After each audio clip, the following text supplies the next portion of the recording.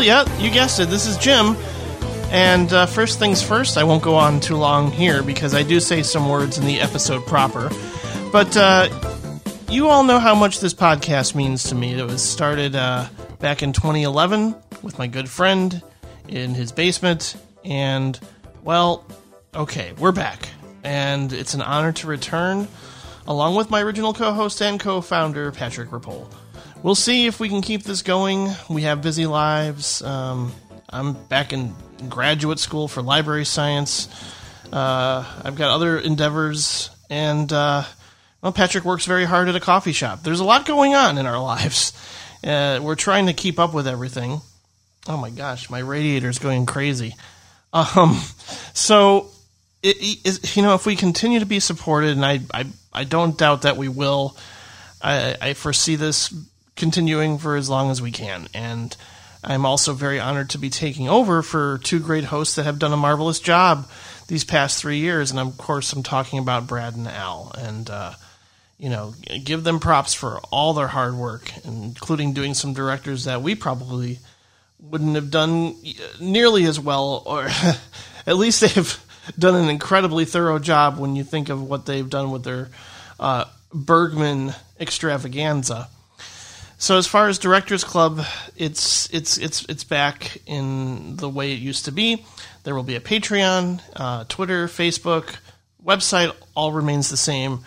So pull up a chair, watch a few movies each week, and join us for now, the third act of Directors Club, which is officially a monthly show brought to you by the Now Playing Network.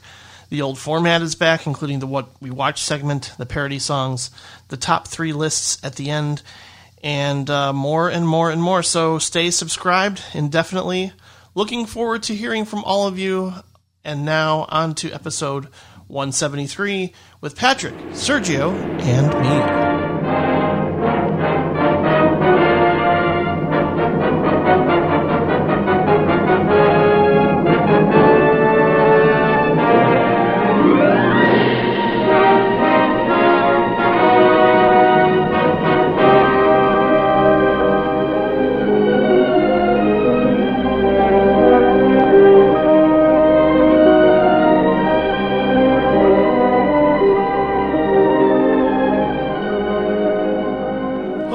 Ladies, gentlemen, and those who do not believe in a gender binary, we are back. This is Jim and Patrick. I can't believe it. We are back. Yeah, I am. You're here. I'm here. It's been almost 40 days since we recorded about. So, well, that was the best of 2019 episode. Not such a huge gap, but before that, it's been quite a bit since we hosted this show. Indeed. Let's be sure to start out by saying that we want to thank Brad and Al for their tremendous hard work over the course of 3 years and about 50 episodes. We can't. I told Patrick this once I sent the email. We can't make any promises that this is going to last indefinitely. Right. But thanks to the listeners, and just because we obviously still love movies, we're going to come back as a monthly show for a while and see how it goes. Because Directors Club has always kind of been about me conveying, just how much I love movies, but it's also an educational experience. It's a learning experience. It's a conversational film school, really. And I hope people still enjoy listening to it and us because we're here. And, at the same time, we're also humans with busy lives. So if we slip up or, choose to conclude the show down the road, I'm very happy with the work we've done and sincerely grateful to Brad and Al for what they've done as hosts in the past. Yeah, absolutely. And, it's Brad and Al, they definitely made their own mark on this show, and they had their own way and their own approach that, fit the way that they saw film and the way they enjoyed talking about film. And that was really cool to have that change and difference. And I think we're going to go, we have our own way as well. So we're kind of going back to an old school format. Yeah. Let's introduce our guest, Jim.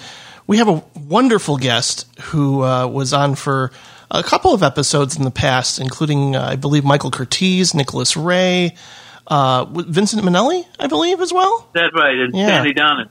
Oh, yeah. Wow. We're so glad that Sergio Mims is back. He's a frequent guest on the Movie Madness podcast, co-founder and co-programmer of the Black Harvest Film Festival, host of the Bad Mother Film Show at WHPK, and as I like to say, a walking Wikipedia of film knowledge. Welcome back, Sergio. Yeah, well, as long as there are old movies and old film directors, I'm here. And we're grateful for that. I don't think we're going to run out of those anytime soon. So we look forward because I was there. Well. Yeah, you were there. Yeah. What was Anthony Mann like in real life, Sergio, when you were hanging out with him? He was a swell guy and a hell of a partier. Okay, excellent. But that's a great introduction to briefly go into his background, because he had a very unusual upbringing, which is reflected in his movies, since his movies tend to cover tortured heroes, psychologically tortured heroes, dysfunctional families, and twisted relationships. He's a very interesting director because he is someone who, even though he was considered a gun for hire, and he never really throughout his career had, he was never a high profile name director until he was sort of rediscovered, years later. He definitely had his own style and his own stamp, and he made a very specific, kind of movie over and over again. The way that, if you are talking about auteurs, which is, that is, he would definitely rank up there. But like I said, this is going to be kind of an old school episode. So before we even go into Anthony Mann, we're going to go to our classic older segment of just talking about what we watched this week.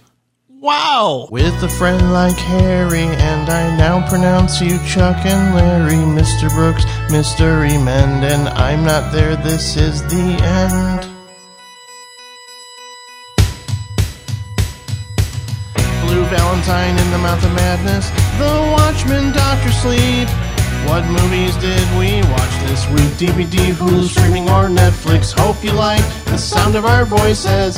What movies did we watch this week? Her Rebel Without a Cause, Interspace, The Wizard of Oz, The Lighthouse about Schmidt and Cloudy with a Chance of Meatballs, Repo Man or Field of Dreams, Game Night, Drive, Jaws 3D, Tombstone, Young Guns, Fight Club, Heat, Jason and the Argonauts, Matinee, Say Anything, City of Angels, Rocky 3, The Smurfs and Speed, Blue Thunder, Like Water for Chocolate, The Shining, The Fisher King. What movies did we watch this week? DVD, Hulu, streaming, or Netflix? Hope you like the sound of our voices. What movies did we watch this week? So like we used to do before, for those who didn't listen to shows we did 17 years ago or whenever, we're just going to sort of talk about a non-Anthony Mann film that we've seen recently. It's a monthly show, but we still always call it What We Watched This Week anyway. Oh, yeah, that's right. It is a monthly show, and we're still calling it that. But that's okay.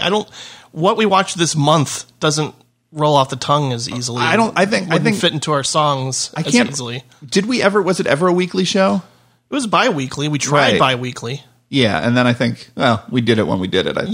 Pretty much. At any rate, we like to start with a guest. Sergio, we've heard from you that you've been watching a lot of movies lately as the co-founder of the Black Harvest Film Festival and stuff like that. I'm sure you have tons of different stuff to talk about. What's a movie that you've seen recently that you would be interested in talking about? I haven't been watching lately a bunch of Kirk Douglas movies. Oh, sure. Sure. And the three I watched were Ace in a Hole. Yeah. The Vikings. Oh, the Vikings. Interesting. Okay. And a film I watched last night, which I saw for the first time. I've always heard about this picture. It will probably shock people. It's called The Light at the Edge of the World. Ooh, I haven't heard of that one. Recently released by Kino. It was an independently made movie released in 1971 with Kirk Douglas and Yul Brynner. It's based on a Jules Verne novel. But I will tell you right now, throw out any idea you have of 20,000 Leagues Under the Sea, also with Kirk Douglas. This is not a family-friendly movie. It's really shockingly violent and brutal. And it's sort of like a proto-Die Hard. It tells the story of a lighthouse keeper played by Kirk Douglas and a bunch of pirates. Ooh.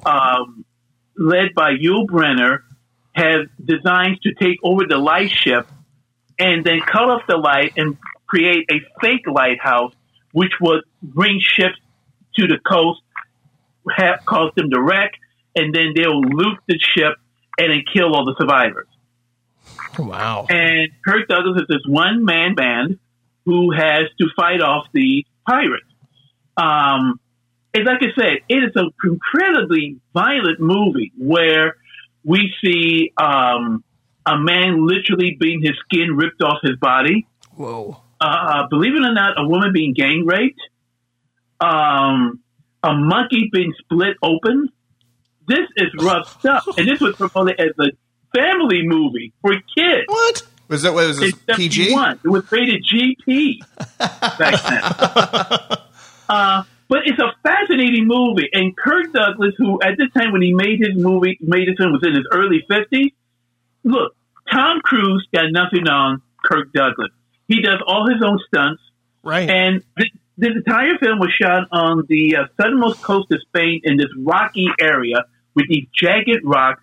He runs up and down these rocks. There's one scene where the pirates tie him by 1 foot and pull him up to the top of the lighthouse.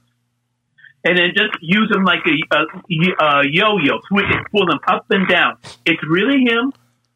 He's really pulling off these stunts. He jumps off a cliff, outruns a horse. It's amazing. At the end of this film, even though he is the victor, the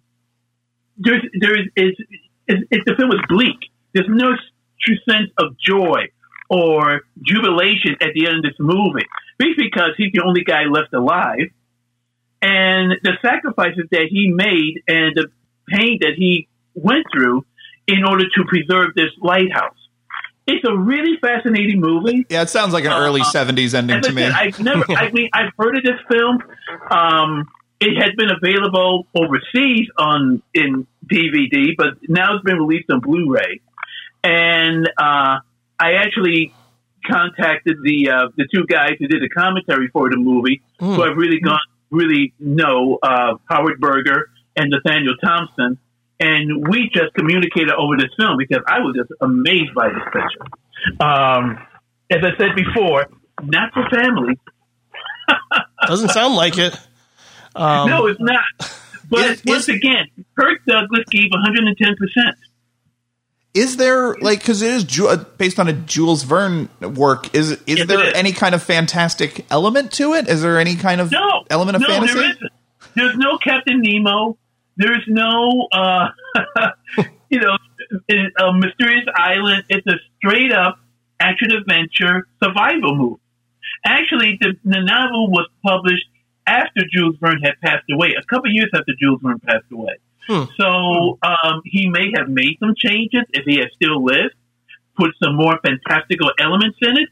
But it's a really straight, hardcore action-adventure film. So I'm a little curious about Kirk Douglas's.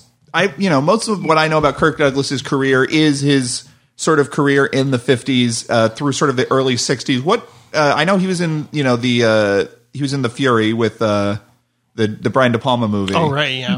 But what was his career in the 70s like? Did he sort of retire for a while, or did he kind of make movies like this? He kept making movies till damn near to the very end. He kept working. Mm-hmm. By the 70s, he wasn't, say, the big box office guy that he had been in the 60s or 50s, but he still kept working, and he was still very much in demand. And he did all sort of odd projects, in the 70s. A lot of actors who became names in the 40s and 50s, by the 70s, it was a new age. It was a new world. There were all kinds of new actors coming along, like Robert De Niro, like Al Pacino.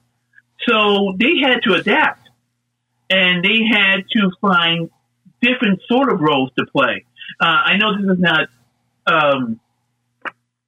a Kirk Douglas film, but you look at a film like Uzana's Raid, Robert Aldrich's film starring Burt Lancaster. When you see this movie, it's an older Burt Lancaster. It's a more cynical, wiser Burt Lancaster. He's not the guy he was in the 1940s because, of course, he's not the guy he was in the 1940s.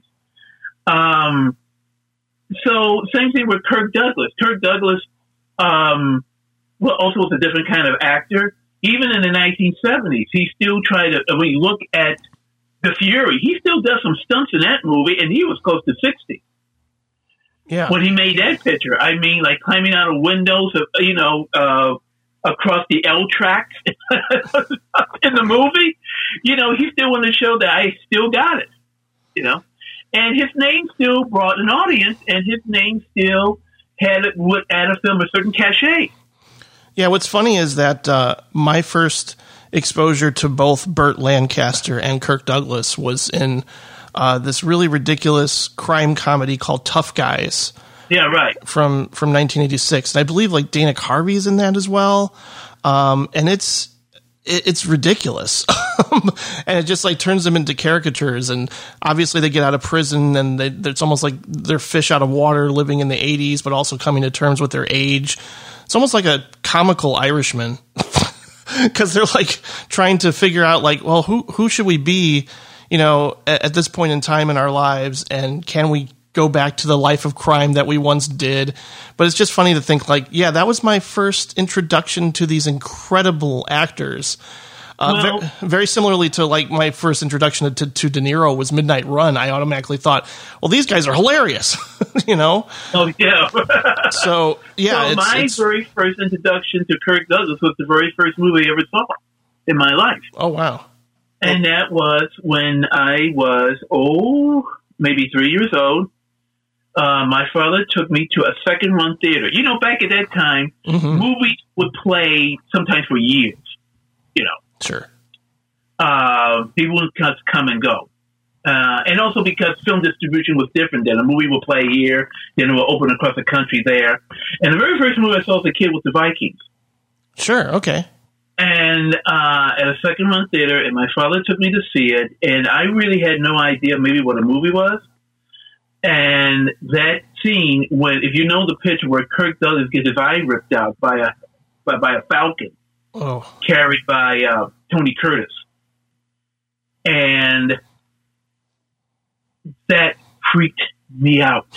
Now in the movie you don't see anything. You see Kirk Douglas wrestling with this dummy bird, and then he pulls the bird off, and then he has his hand over his eye, and blood is trickling out between his fingers. But that was enough. That's all you need today. Yeah. And it terrified me so much. I remember for the rest of the picture, anytime somebody pulled out a sword, I would turn my head and look at the exit sign until I heard the fighting was over, and then turn back. I was afraid that somebody next was going to lose another eye or lose a head or something. Right. But that was the first one. So the very first film I ever saw was a movie with Kirk Douglas. That's incredible. Yeah. So, and it's funny because Howard Berger, who is one of the commentators for Light at the Edge of the World on the Kino DVD, he talks about seeing The Light at the Edge of the World when he was like maybe 7 years old. Wow. His parents took him to see it, and he was traumatized. And his parents were shocked. Wait a minute, we thought it was a kids' movie. Things like that have an impact to you as a kid. I was just going to say that, we're going to be doing Billy Wilder in May. Finally, it's a director we probably should have done a long time ago. Really? I thought you'd done him already, for sure. Wow. Oh, no, we haven't. For some reason, there's still some big names that we've put off for various reasons, but we're excited to do Billy Wilder, and obviously, I think for me, it's a tough call to choose a favorite Kirk Douglas performance because I love him pretty much equally in Ace in the Hole and Paths of Glory.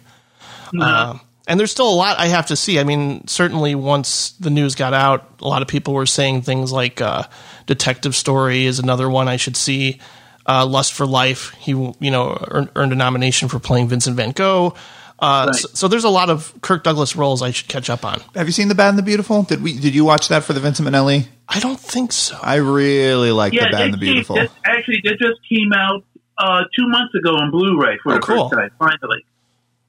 That's cool. Yeah. Are there a couple others? And also the sort of sequel to it, 2 Weeks in Another Town. Right. Yeah. Oh, the Chicago right. Film Society played that like a couple years ago, and I missed it, and I really regretted it. Yeah, it's I like that Kirk Douglas kind of throughout his career, once he had clout, once he was a big box office draw, he consistently used that power to get interesting and weird projects made. Mm-hmm. Oh yeah. Well, look at Spartacus, for example. Yeah. Which has an Anthony Mann connection. Which one is that? I mean, what's the Anthony Mann connection? I know which movie Anthony Spartacus Mann is. was fired off that movie. He was the original director. Oh, that's right. That's right. Wow. Right. He was fired after the first week of shooting. That's amazing. That opening scene in Spartacus, that huge panoramic shot of the people working in the quarry, he directed that. That's his shot. And then he fell out with Kirk Douglas, and then Kirk Douglas decided he wanted a director he thought he could control. Sure. And so I think I'll call Stanley and see what he's up to. Stanley Kubrick, notorious for just doing whatever anyone else wanted him to do. Exactly. What about you, Jim? What have you watched recently? Oh my gosh. I'm so excited to talk about a film. It's funny because I consider it to be a favorite of mine, and I don't know if we've ever talked about it at length. And really quickly, I've always said that this show wouldn't have existed without the Row 3 Cinecast and Film Junk. But of course, one of the first movie podcasts I ever heard was Film Spotting. And last night they had their 15th anniversary event at the Music Box, in which they showed what remains in my top 5 favorite Westerns of all time, Howard Hawks' Rio Bravo. Mm-hmm. And yeah, I don't know if we've ever discussed it in great detail in the past. I'm sure it's come up. But I also think like it's a movie most people have seen, and what else can be said about such a classic? But I mean, watching it on the big screen in 35 millimeter is remarkable to experience because I never have. But I had forgotten about the opening, and the introduction to the majority of the characters is dialogue free. It's pretty like right. I completely had forgotten about how this film opens. And describe the sequence because it's actually been quite a while since I've seen it. Well, it's really just Dean Martin playing Dude essentially goes into a saloon, and he's clearly pining for a drink. He's got the shakes, and he's it's basically him looking at the waitress as she a tray of drinks is being presented, and then he looks to the bar, and there's this guy holding this thing of whiskey and just slowly putting it to his lips and relishing it, and sort of knowing that Dean Martin is wants a drink, and he throws a 50-cent piece into the spittoon. Is that what it is? And right. Yeah, and then of course, out of desperation, he's considering going for this 50-cent piece because he so badly wants a drink and has no money. And then, so of course, he starts going through the spittoon, but then it's kicked over by John Wayne, and very low angle shot. You get to see that's our introduction to Chance, played by John Wayne. And it's like nothing is said. Like, I'm expecting him to say, "What are you doing?" And they basically, it's just, even with the confrontation with the guy at the bar, that automatically, there's just violence that erupts, but nobody says anything, which I was like, wow, this is crazy. It's like a silent Western to start out this film. I'm going to say something controversial, and actually, here we go. There's a piece. I think El Dorado is a better movie than Rio Bravo. There are people who feel that way. I think Red River is a better movie than Rio Bravo. So. Yeah, but El Dorado is sort of kind of a remake of I see. Rio Bravo. So do you like Robert Mitchum The more? reason I say that is for a couple reasons. First of all, you don't have that annoying stereotype Mexican character. Oh, Senor Chance, I'm going to have it seen. Oh, Senor Chance. Okay, he's not there in the movie. Okay. I can see that. I can see that argument. Sure. Number 2, no song. I don't need songs. I like the songs. I kind of like the songs. Actually, there was a song sequence in El Dorado that Hawk cut out. I think for the better. Number 2, I really prefer James Caan over Ricky Nelson. Ricky Nelson cannot act. Yeah, that's true. He cannot act. Fine. James Caan already got that edge to him. You know. Yeah, but every time Walter Brennan speaks, I'm laughing. And I just I think it's the camaraderie and the friendship between all these characters together that really, because not a lot happens. It's a hangout movie. Well, so here's the thing, and I have another controversial thing. I've only seen Rio Bravo once. It was about 5 years ago, so I can't make an impassioned, detailed argument as to why I feel this way, but I think it's fine. I think it's okay, but I never saw it as this great film, and I think a big part of that is that so little happens, and it's not necessarily it's building to a confrontation is going to happen. You spend the whole movie waiting for it. And then when it does happen, and it was especially interesting because I was thinking about this specific scene when I was watching all these Anthony Mann films, because Anthony Mann's such an incredible action director.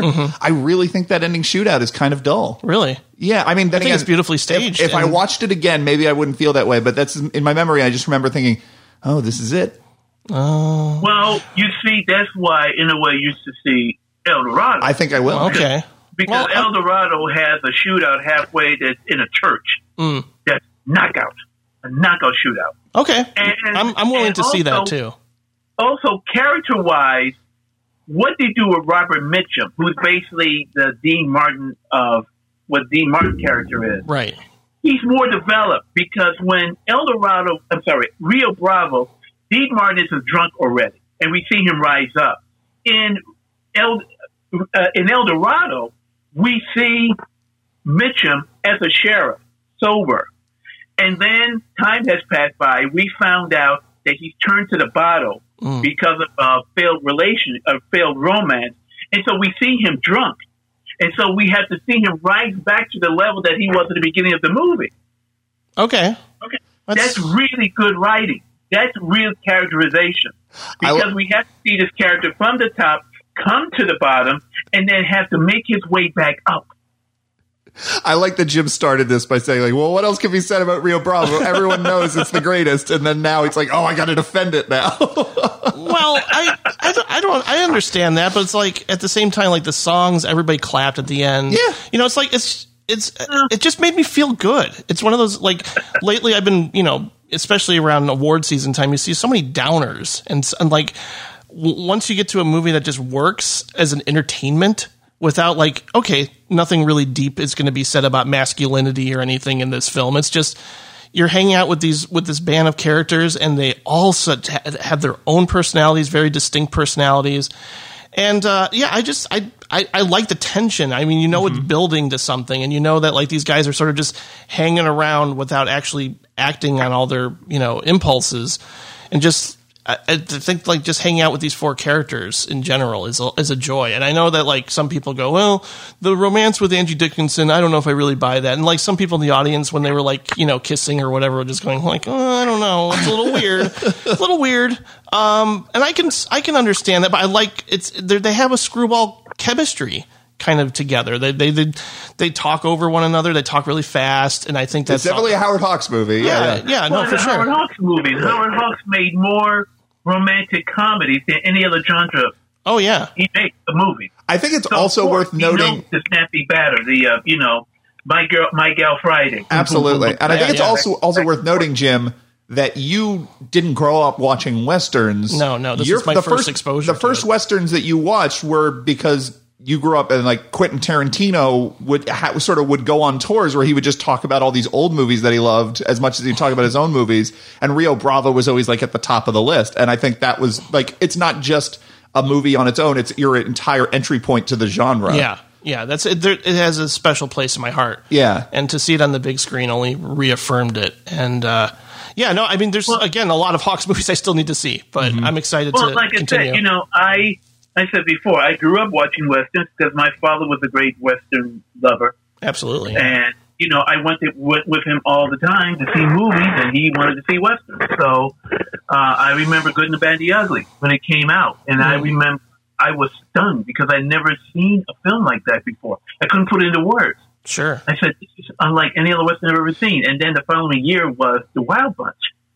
Oh wow, that's a hell of a and my father took me to see The Wild Bunch, which he didn't like, and I was what's going on? What's going on?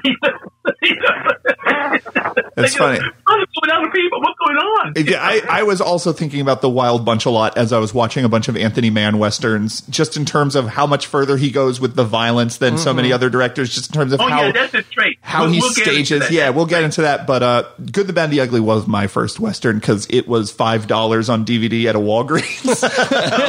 And like, I literally was like, oh, I've heard of this. This is supposed to be a good movie. And that was definitely, as the first western you see, it is just such an incredibly expansive, epic adventure story that every character is so perfectly cast, and it's so exciting. It was also, you know, and I was at an age where I wasn't watching a lot of films from before I was born. So like, it was also sort of an important entry point for me as far as like, you should go back and watch these movies. There's something there for you. Like, and speaking of silent, you know, visual storytelling at its best, like the opening of Once Upon a Time in the West is just breathtaking.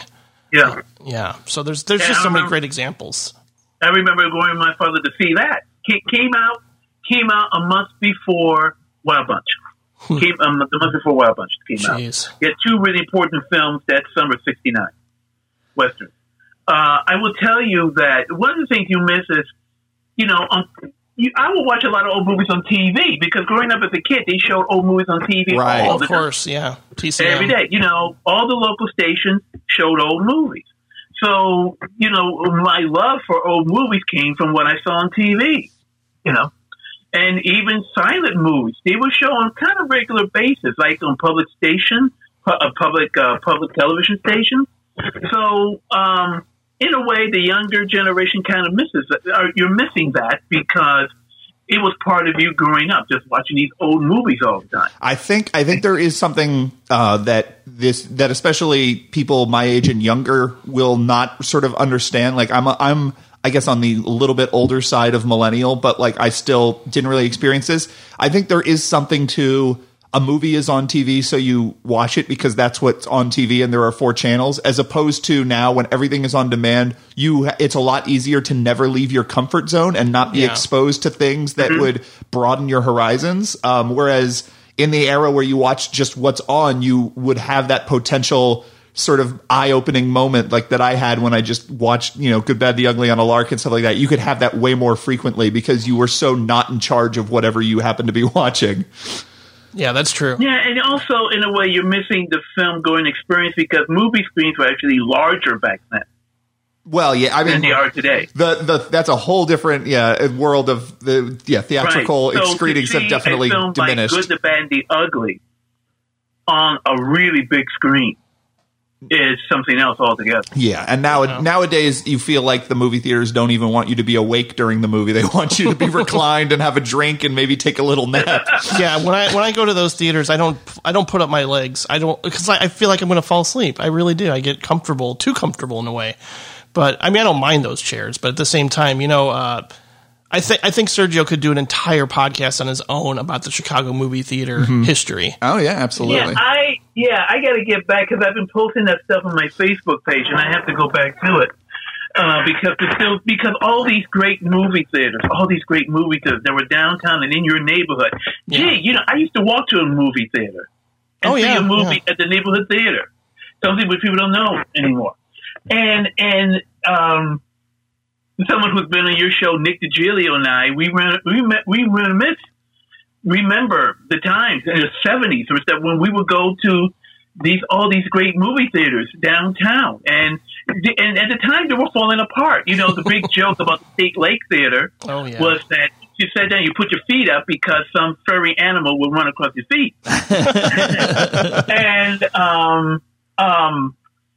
and usually if you heard somebody scream even in the middle of a comedy, someone got stuck. Right. And so that was, and also movie theaters, particularly neighborhood theaters, were a communal space where the neighborhood got together. Sure. And once those movie theaters began to disappear, in a way, the community began to disappear. Yeah, that's a sad fact. And we became more isolated. Yeah. There used to be theaters where I'd see regulars, you know. Right.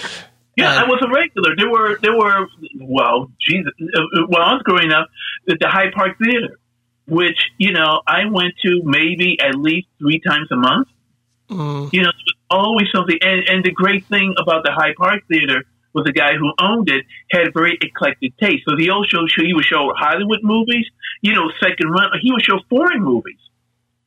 The first Francois Truffaut film I ever saw was at the Hyde Park Theater, Stolen Kisses. Wow.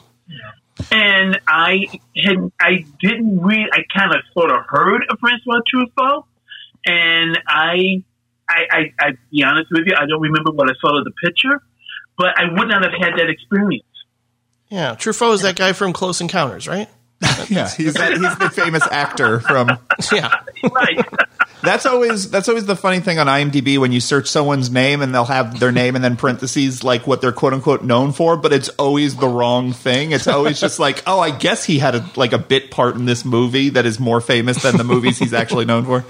Yeah, Patrick, what did you see this week? Well, speaking of eye-opening experiences and walking down to see movies, my very brief period in college, I went to Columbia College for a good long 80 days.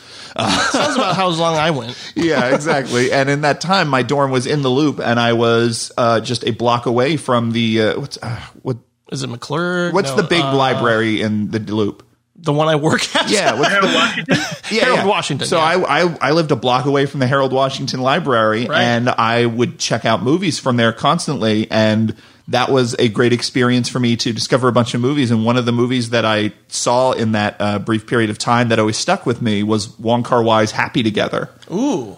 Which I have not seen since then, but I watched it just last week. My partner Regina every year does on Letterboxd, there's a bunch of film challenges that people all do together where they, over the course of a year, they try to watch, like there was one year where it was, there's a women film challenge. You try to watch different films by women directors and stuff like that. And there's different categories. So it's like, and this year Regina's doing a queer film challenge where you're trying to watch different, movies by queer directors. And the challenge would be something like a female director directing a movie about 2 men loving each other, a male director directing a movie about 2 women loving each other, all these different things. And, one of the movies we watched was just last week, Happy Together. And that was a really important movie for me to see at that time because it really challenged the way I thought about film structure. It challenged the way I thought about editing. Yeah. It's a great Wong Kar-wai movie from 1997, starring Leslie Chung and Tony Leung. And I'm probably mispronouncing those, but that's just sounds right to me. But they're just 2 absolutely terrific actors who have been in a bunch of his other movies, and they're these 2 Hong Kong, or I guess one of them's from I forget. They're 2. It might be Hong Kong, it might be Taipei or Taiwan, but they're 2 sort of expats living in Argentina who have this very sort of acrimonious relationship with each other, and it's. The thing about it is it jumps back and forth in time, and it sort of jumps back and forth between black and white and color footage. There's a real sort of almost collage feeling to it where it has all of these messy ends, and which is, that's the Wong Kar-wai way. He likes to for sure. He sort of has a very wide berth with the different places his movies go and different characters who come in and out of storylines and stuff like that. And it's just an astounding looking movie. Is it on Blu-ray? It is. It's out of print. My understanding is it won't be out of print forever, and that's all I could say about that. But it's I own the I guess the Kino Lorber original release or whatever on DVD from the 90s, and it looks terrible, which is sort of the problem because it is a movie that is so much about the colors and the textures and the way it looks, and it is just an early DVD that does not look good. But you can still tell that it's just this incredible movie, and it sort of falls into one of the slot that we would talk about, like Duke of Burgundy or Phantom Thread or something like that, where it is about this sort of battle of wills within a relationship. In this case, one of the men sort of has low status in the relationship, and the other man just kind of does whatever he wants, and that leads to their breakup because he can't take it anymore. But that man comes back badly beaten, you can maybe assume that it was a sort of a hate, related violent incident, but you don't really find out what happened to him. But he can't really fend for himself anymore, so his old boyfriend takes him back in and sort of has to look after him. But as he's doing that, he realizes that now he has control over him in a way he never has. So suddenly he becomes sort of the aggressor and gets kind of vindictive and sadistic. It's a really interesting character study because it is about this character played by Tony Leung, who thinks of himself as like, well, I'm the victim here because he was so awful to me, and when we were together before, and like everything I'm doing now is totally justified. But really, it's sort of a matter of opportunity. Like who you are as a person is sort of based on what the kind of person you are able to be. So it's like he always thought of himself as a good person who was sort of getting the short shrift. But once he had all the power, he sort of realized. Towards the end, he's maybe it's ambiguous, like a lot of Wong Kar-wai movies, but you get the feeling that he sort of learns about himself and the kind of person he is through this experience. But it's a lot of elliptical editing. It's almost shot entirely in master shots. There's very little coverage at all, and it's almost always just these little images that speak a lot about the kind of people they are and the relationship they're in, and what it feels like to be an expatriate and to feel cramped up in this apartment. And the idea is, and I guess, they meet another character who this is their situation as well. So maybe this is true in Argentina in general, or maybe it's invented for the movie, but it's like they're tourists who ran out of money and then couldn't leave. And they're sort of just trapped there as these immigrants working these, So displacement is part of it. Yeah. Mm-hmm. And that sort of ties into Wong Kar-wai's theme that he always goes back to about alienation and stuff like that. And they're sort of stuck in these very low-wage jobs because they don't speak the language fluently. Does it have the energy of like Chungking Express in terms of it? It's more somber than Chungking Express. There's no genre element. There's no gangster elements to like Chungking Express or Fallen Angels. Mm-hmm. But it does have sort of the joy of discovery. You get the idea, like with those two movies, that Wong Kar-wai is just sort of, he has an idea and he runs with it, and he's not afraid to go big. And, that part of that is the, switching between film stocks and switching between color and black and like jumping in time. Like there is that energy to it where it's just a film unlike you've ever seen. And it feels like someone, trying out a lot of different ideas at once. Well, in 1 week, Eric and Colin and I are recording our 1990 retrospective episode, which we do every year, and I've got Days of Being Wild. Oh yeah, to absolutely. watch within the week. So. Leslie Cheung is in that one. Ah, okay. Wong Kar-wai. We talk about if I had to make a list of like top 5 episodes or directors that we could go back and redo. Yeah. Wong Kar-wai would be one of them. We had a whole movie that went missing because the recording gets screwed up.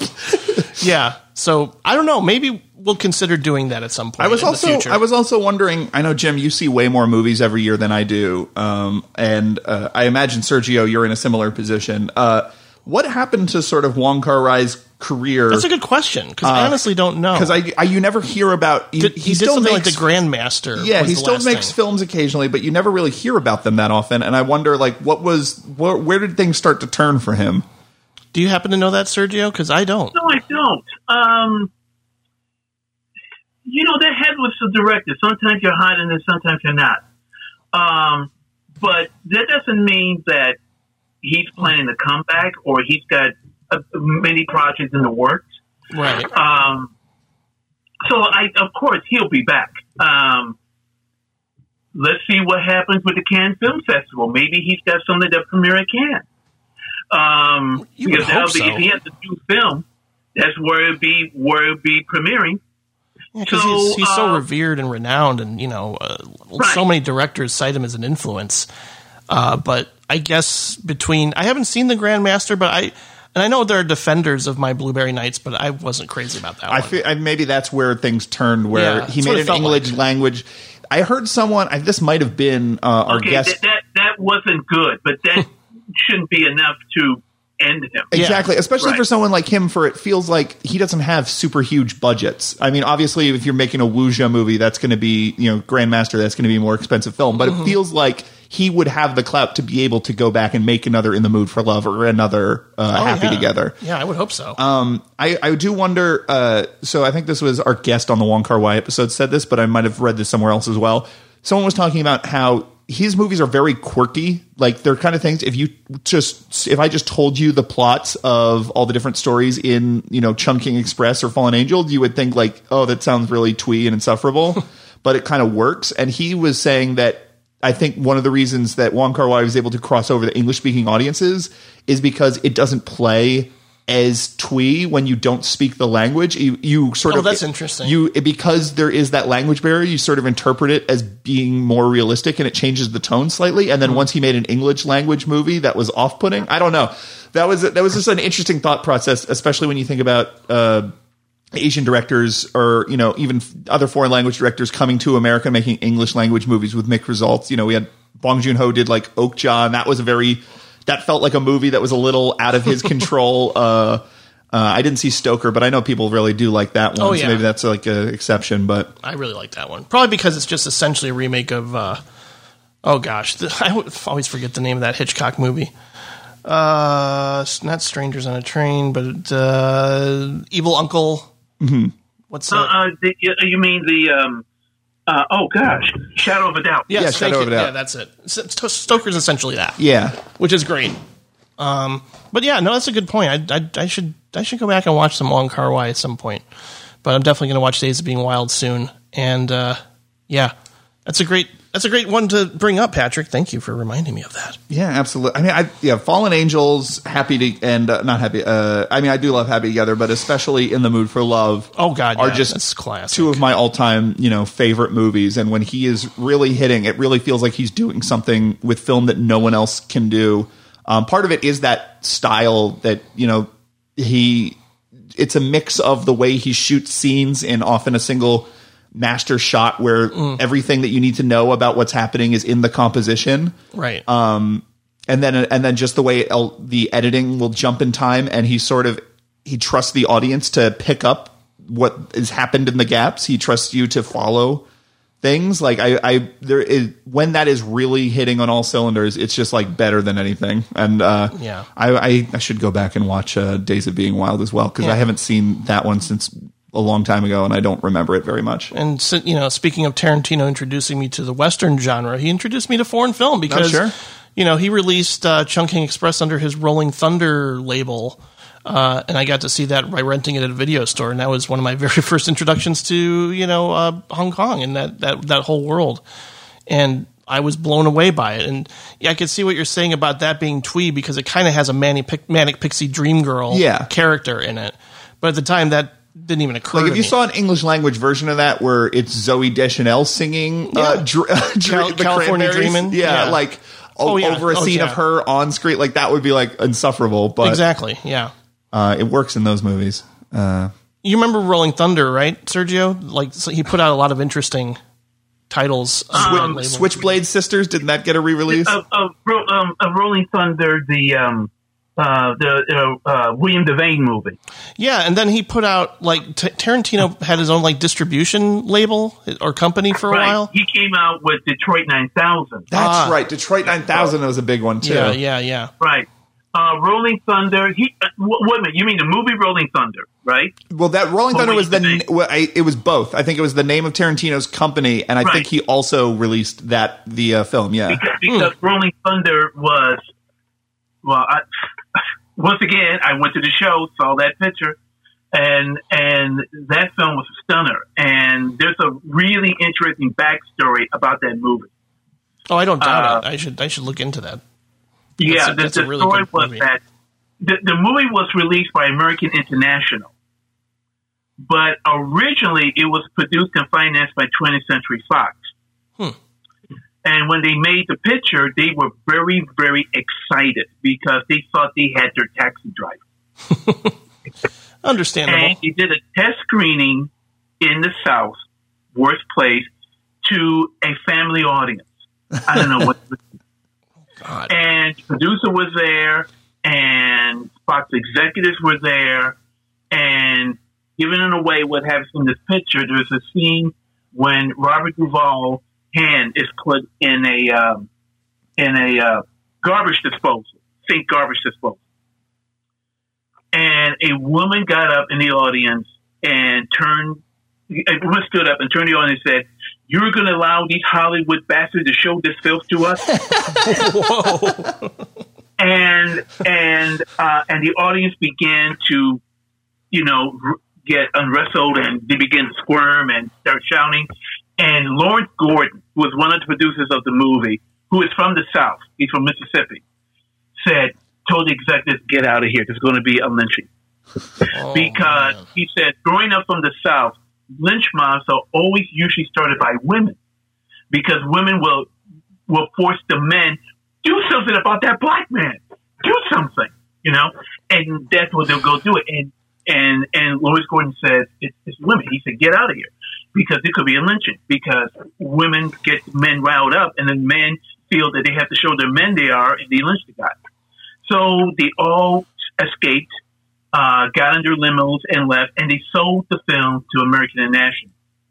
And American International at the time was going out of business. So they really didn't have the money to really promote this picture.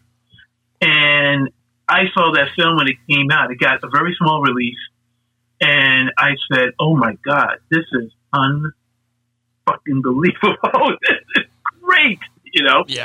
Yeah. And or as I call it, the John McCain story. So, because, that one thing, because the story was that he's a Vietnam prisoner of war who has come back, returned to Texas after being years in captivity. And he can't escape his past. I mean, what he went through. Even though he's reunited with his wife and child, he sleeps in a tool shed in a cot, because that's what he did. He slept in a small prison room. And there's one scene where it's the creepiest scene in the movie, where one of the guys asked him, "Well, they torture you. How do they do it?" So William Devane has the guy tie his hands behind his back and pull really hard, right? And the guy asks Devane, he says, How did you survive this? And Devane says, "You learn to love it." For me, that movie is just a total stunner. And for me, like, the creepiest part is right towards the end when he shows up at Tommy Lee Jones' house, and it's like Tommy Lee Jones has just been waiting this entire time for him to show up, and it's just like, all right, let's go. Like, that is like, that says so Tommy much. Lee Jones he's practically catatonic. Yeah, right. As he went through, and so there's hardly any dialogue. He says, "I found him," and Tommy Lee Jones says, "I'll get my gear." Yeah. Oh man, that's what he's been waiting for. And when that whole scene, basically the taxi driver sequence where they're in that brothel and they kill everybody. Look at them. It's precision military. Sure, yeah. It's precision military. The way they throw bullets and the way they move through that thing like a machine, because these guys have been trained in the military, and all emotion is out from them. They're just out to kill the bastard.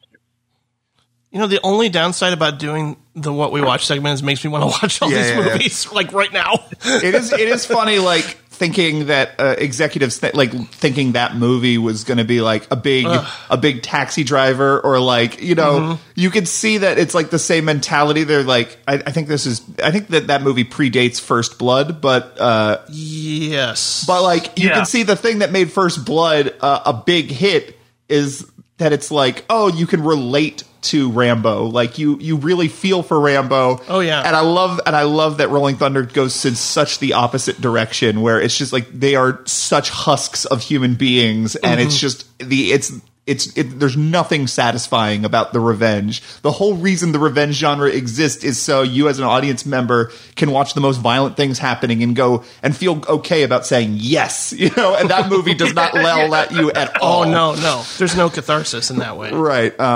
Right. Here, you talk about a Kirk Douglas connection. Originally, they wanted Kirk Douglas in the role of the Colonel. Oh, right. Mm-hmm. Wow. And he wanted the script to be written so the movie's going to be more about him. And so they passed on him, and he went to Richard Crenna. But then Richard Crenna, of course, had the deafest line in that movie: "It's over, Johnny. It's over." Well, Patrick, I think it's time. I think it might be time to talk about Anthony Mann. I'm so glad those instincts kicked in, and we used to awkwardly say the name at the same time. Anthony Mann. Anthony Mann. Anthony Mann. Doing the things that Anthony can. Made some movies with Jimmy Stewart. Anthony Mann. Is it a noir or an epic?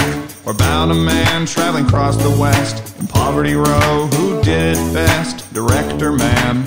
Anthony Mann. Amy Mann. Amy Mann.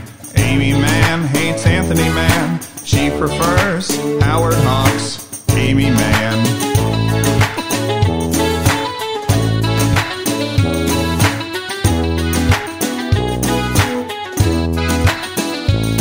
When we decided to come back, me and Jim sort of traded off. He would pick some and I would pick some. And Anthony Mann's one I wanted to do forever because he is just absolutely one of my all-time favorite filmmakers. And he's kind of conveniently, his career is very easily divided into sort of several sections. So we're going to be talking about Raw Deal from 1948, and we're going to be talking about The Furies from 1950. Raw Deal comes from his sort of Poverty Row noir period of, and The Furies is sort of at the beginning where he's figuring out what would later become his definitive Western style. But before we get to his period making noir films, I wonder, Sergio, if you could tell us a little bit about sort of how Anthony Mann, got into the film business and all that. Well, it was very unusual. He, as I said, his films, the common themes in his movies are psychologically tortured heroes, dysfunctional families, and twisted relationships. And that kind of expresses his growing up. He was born in 1906. He died in 1967 to 61 while making a movie. He died relatively young. He was born in San Diego. His real name was Emil Bundesmann. His father was an Austrian immigrant, and his mother was American. And what happened was that he was a very, very young boy. His parents joined this very odd cult called Loma Land, which was based in the San Diego area. It was this sort of spiritual, quasi-spiritual, quasi-artistic community. And one of the tenets was that children had to be raised separately from their parents. Now, what happened when he was about 3 or 4 years old, his father became very ill. So he decided to go back to Austria for treatment. And so they went and they left little Anthony to be raised by members of this Loma Land. And they were gone for a decade. They were gone for 10 years. As a matter of fact, he never saw his father again. What happened was that his mother relatives started contacting her and said, "Are you going to raise this kid or what?" So she came back to the United States. His father was so ill by that time, he stayed in Austria. As I say, he never saw his father again. He moved to New York and City or Jersey, one of the two, and he started doing all kind of odd jobs. They were poor, and he drifted into acting. And actually, he acted in some silent movies. But he started doing work in the theater, and eventually got so good, he started directing plays. And in the late 1930s, he was offered a job by the Selznick Film Company to be a casting director. And at that time, if you were a casting director, one of the things you had to do was to film, basically direct casting auditions. If the studio had a particular actor or actress they were interested in signing up, or someone they were considering for a role, they would take that person, dress them in costume, put them up on an existing set, and have them do a scene. So Anthony Mann would direct those scenes, and that's basically the first time he directed on film. He went from there to become an assistant director at Paramount. And he worked some films there, including Sullivan's Travels. He worked with Preston Sturges. Right, yep. And then eventually Paramount gave him a job directing low-budget B movies. And by the late 40s, he moved over to Poverty Row, which were these very low-budget film studios like Monogram, PRC, Eagle Lion. And that's when he found his voice, as you may say. Particularly when he teamed up with John Alton, the great cinematographer John Alton. And he made such great movies such as He-Man and Raw Deal, which we'll talk about. And a film I really love, Reign of Terror, also called The Black Book. Yeah, I want to see that one for sure. Yeah, the only film noir film set during the French Revolution. Yeah, that sounds interesting. Yeah. Actually, you can catch it on YouTube, actually. It's kind of like free. But that's what started his as I say, he found his voice in this style, and particularly the subject matter and themes that really interested him. So, continue. Yeah, I mean, it's funny because I just found out today, too, that Classic Flicks has put out a Blu-ray of Raw Deal, and I'm like, darn it, I wish I got my hands on that because the DVD I got from the library and the version that's streaming on Amazon, they're not the best transfers. No, there are very few Poverty Row films that have had, very good transfers because, they're it's a catalog that's not, a lot of it went into public domain. Yeah. So it's harder for one of those labels to invest the money when there are so many other releases of it. I chose a Classic Flick that's also released T-Men on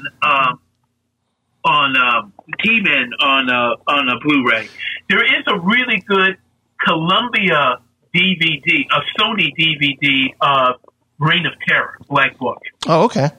You can get on demand, but it's the best looking version I've ever. It's standard, but the best looking version I've ever seen. It's really great. So I chose Raw Deal as sort of a way of typifying his noir period, even though they're not all the same movie. They have different influences and stuff. You can look at the sort of docudrama of T-Men, and there's a little bit of that in Border Incident as well. Raw Deal for me is so elemental. It's so simplistic. It's the material it's based on it's almost dumb. It's like, and that's honestly, that was sort of where Anthony Mann's career went, because when you're working in Poverty Row, it's not just that you don't have budgets for nice sets and special effects or whatever. You also don't have budgets for good scripts. These are scripts that are being cranked out very fast without a lot of thought because they're just trying to get more product out there. And he realized that he could do better work if he just chose a really simplistic script and then put all of the meaning in the camera work and the cinematography and the sort of compositions than relying on, he doesn't always have the best actors. He doesn't have the best script, the material. So he's able to get a lot, like pretty much all of the meaning through the lighting and the cinematography. And, that was sort of him and John Alton discovered a really good way of working together. They have a lot of, claustrophobic frames.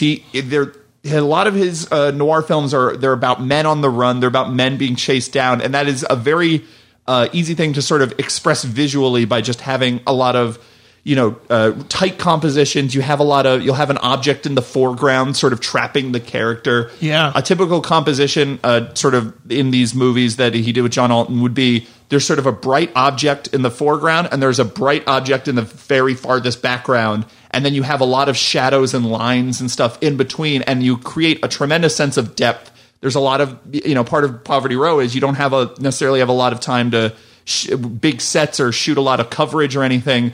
So instead of, long scenes where there's a lot of dialogue and there's, shot and reverse shot, you'll have a lot of scenes playing out in a single, very deep shot where people are going back and forth into the frame.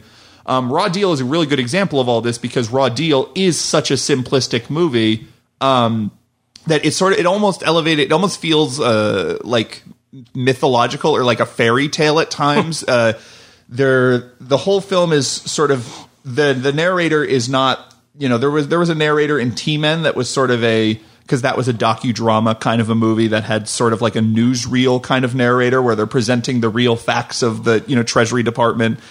Same thing in the beginning and end of Border Incident. The narrator in this is actually Claire Trevor, who is an amazing actor. She's like the best part of Key Largo. She's been in a bunch of other very important noir films. And she is just one of the two women that this guy, played by Dennis O'Keefe, is sort of using and manipulating in order to break out of prison and escape from the law as they set up a dragnet trying to catch him. And it's both of these women who kind of represent two sides of his personality, which is a thing that would appear in a lot of these noir films. They sort of represent, Anthony Mann was really interested in anti-heroes. He's really interested in empathizing with criminals, and he wanted to have main characters that were tortured. They had a bad side and they had a vicious side and a brutal side, but they also had a good-hearted side. In this movie, he has a history where he saved a bunch of kids from a burning orphanage or a burning apartment building or something like that. And, but he also, he grew up poor and he, it didn't get him anywhere. So he had to turn to a life of crime. And there's sort of the angel and devil on his shoulder. So it's interesting that the narration is entirely done by the quote unquote bad girl. That is an interesting choice, and I wasn't expecting that. She has like the most tragic arc of the movie. It's absolutely brutal because she's the one who initially helped him break out of prison. The other woman is sort of who's like this social worker who's sort of looking at his case. She's sort of being forced against her will to aid him. He puts her in situations where she basically has to help him or watch him get killed. And he, because he has a turn of heart, he rediscovers the good side of him and he acts selflessly at the end. It's a story of Claire Trevor sort of as this in this woeful relationship with him, and then at the end she doesn't even get him. And then also you realize she helped him break out of prison, so probably she's narrating this whole thing from she's going to go to jail. Yeah, clearly the police picked her up at the end. Yeah, she ran afoul of the law, and it's just this really interesting, tragic story. And during her narration, you hear this theremin and this very dreamy music playing. Really took me aback because I'm like, this is not the kind of music you hear in a noir. Right. It almost So the movie kind of has this. It's not quite up there with a Laura or something, but the whole movie has this kind of dreamy feeling to it. That is aided by the fact that it's so stylistically over the top, and it's so much about how it looks and less about specific dialogue or clever plot developments. It's a pretty straightforward movie. There's not a lot of twists and turns. That's what I appreciated about it. Well, here's the thing. And I wrote this down because I had to get it word for word. Back at that time, any movie that was going to be made, even if it was a small studio or a major studio, the script had to be submitted to the production board. This is a great story. I've heard this story. Go on. Right. And they turned it down. And this was Joseph Breen, who was the head of the production code of the time, who was a very conservative, devout Catholic. He wrote, "The reason we're turning this film down is because inacceptability stems from the overall low moral tone. It is a sordid story of crime, immorality, brutality, gruesomeness, illicit sex, and sex perversion." I'll get to that part in a minute. "Without the slightest suggestion of any compensating moral values whatsoever." That's weird. And then how did they get around it? Well, that's brilliant. Because what they did, because the script was not changed, what they did was that Joseph Breen's son, whose name was Joseph Breen Jr., wanted to get into movies. So Eagle Lion hired him as a story editor, which means he was the guy who had to supervise, the scripts that were coming in, they were going to make. And he approved it. And of course, Joseph Breen was going to contradict his son. And that's how they get the movie made. Now, when he says in here sex perversion, who he's referring to is Raymond Burr in the movie. Yeah. Because, Breen, according to the script, according to Breen's interpretation, he read Raymond Burr's character as being a gay man. And that is, I do believe that is, there is some coding that way. Like the way Raymond Burr plays him, he's introduced, he's in this long robe and it's a typical, trait, it's a typical trope that they would bring out in old Hollywood where the hero would be very, very masculine and then sort of as a sign of the sort of perversion and decadence of the villain, they would be kind of, more effeminate and gay coded. Right. I think about that character in Murder My Sweet. Yes. I'm afraid of the character. I can't remember the character who plays the actor who plays the character, but he shows up to meet Philip Marlowe, Dick Powell, and he's dressed in like a cream-colored coat with an ascot, and it's very clear without saying anything. He's like one of those. I think the more perverse part of Raymond Burr's character is that he's this pyromaniac who seems to be aroused by fire. Yeah, he sure does. Including, you want to talk about... Which goes into something that men love to do a lot, the shocking violence he would do in his movies. We'll talk about Border Incident, the shocking scene there. And there's the steam bath death and T-Men before this, which is just absolutely brutal. Right. Yeah, and there's a shot of Jimmy Stewart's hand getting shot off. From Laramie. Laramie. Yeah. Right. In Reign of Terror, Richard Basehart, who plays Robespierre, is shot point blank in the face. He got away with murder, and in this movie, Raw Deal, there's the Cherry Jubilee. That's set on fire. Where Raymond Burr takes this flaming pot of Cherry Jubilee. He throws it at the camera, but he throws it at this woman. Right. Yeah. But man liked that. He said that. He liked to incite the audience by giving them something brutal and shocking like that. He was not averse to using violence in a movie to excite an audience, to shock an audience, to get a point across, or particularly to define a character. Well, and it's not even just limited to individual shocking acts. It's in general. There's especially when you get to the westerns and there's shootouts and stuff like that. In general, the way he films violence, whether it's a fist fight or a shootout, is so much more violent than the typical western or noir of the time. When when you think about a typical fist fight in a movie, someone gets socked on the jaw, they fall over a table, and then they land on the ground. In this, there's a brutal fight scene in a fisherman's shop where someone gets punched, and then as they're falling, he keeps getting punched, and he's sort of scrambling backwards. There's a really desperate, fast-paced feeling that you just don't get in fight scenes of this era. Oh, yeah, and there's one in Man of the West that really blew my mind with Gary Cooper at one point. Yeah, the fight sequences, they don't have like a score accompanying them. There's not the typical raw, sort of rousing orchestra strings or anything. Or like when people get shot in his movies, they don't have the they don't have the politeness to just like land face down clutching their chest. They're always face up. You always see the results of it.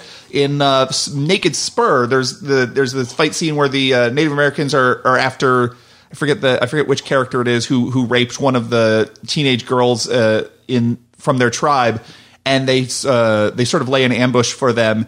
And there is a scene where Jimmy Stewart is just beating him to death, and you just see the look on Jimmy Stewart's face as he gets a little psychotic. Which we'll get into the Jimmy Stewart era of Anthony Mann, but like afterwards, you see the Indian. He's face up. He's not. It's not like we never see what happened. Yeah. There is just a general brutality that gives all of Anthony Mann, or most of Anthony Mann movies, this really raw, exciting energy. There's a visceral punch at times with the violence in his movies. And again, I think about that final shootout in Winchester 73, which I just saw the day before yesterday because there's a new 4K restoration that's showing at the Cisco Film Center. Yeah, I saw that as well. I went Friday, and I did the final shootout between Jimmy Stewart and Stephen McNally, who's the man who killed his father, and we found out that they're brothers. And someone once called it the most neurotic shootout in history, right? Because they're hiding between these rocks and boulders, but they keep shooting at each other constantly. Yep. Shooting. And there's one point where McNally is like trapped between two boulders, and the bullets just are hitting around him and near him, and he can't move.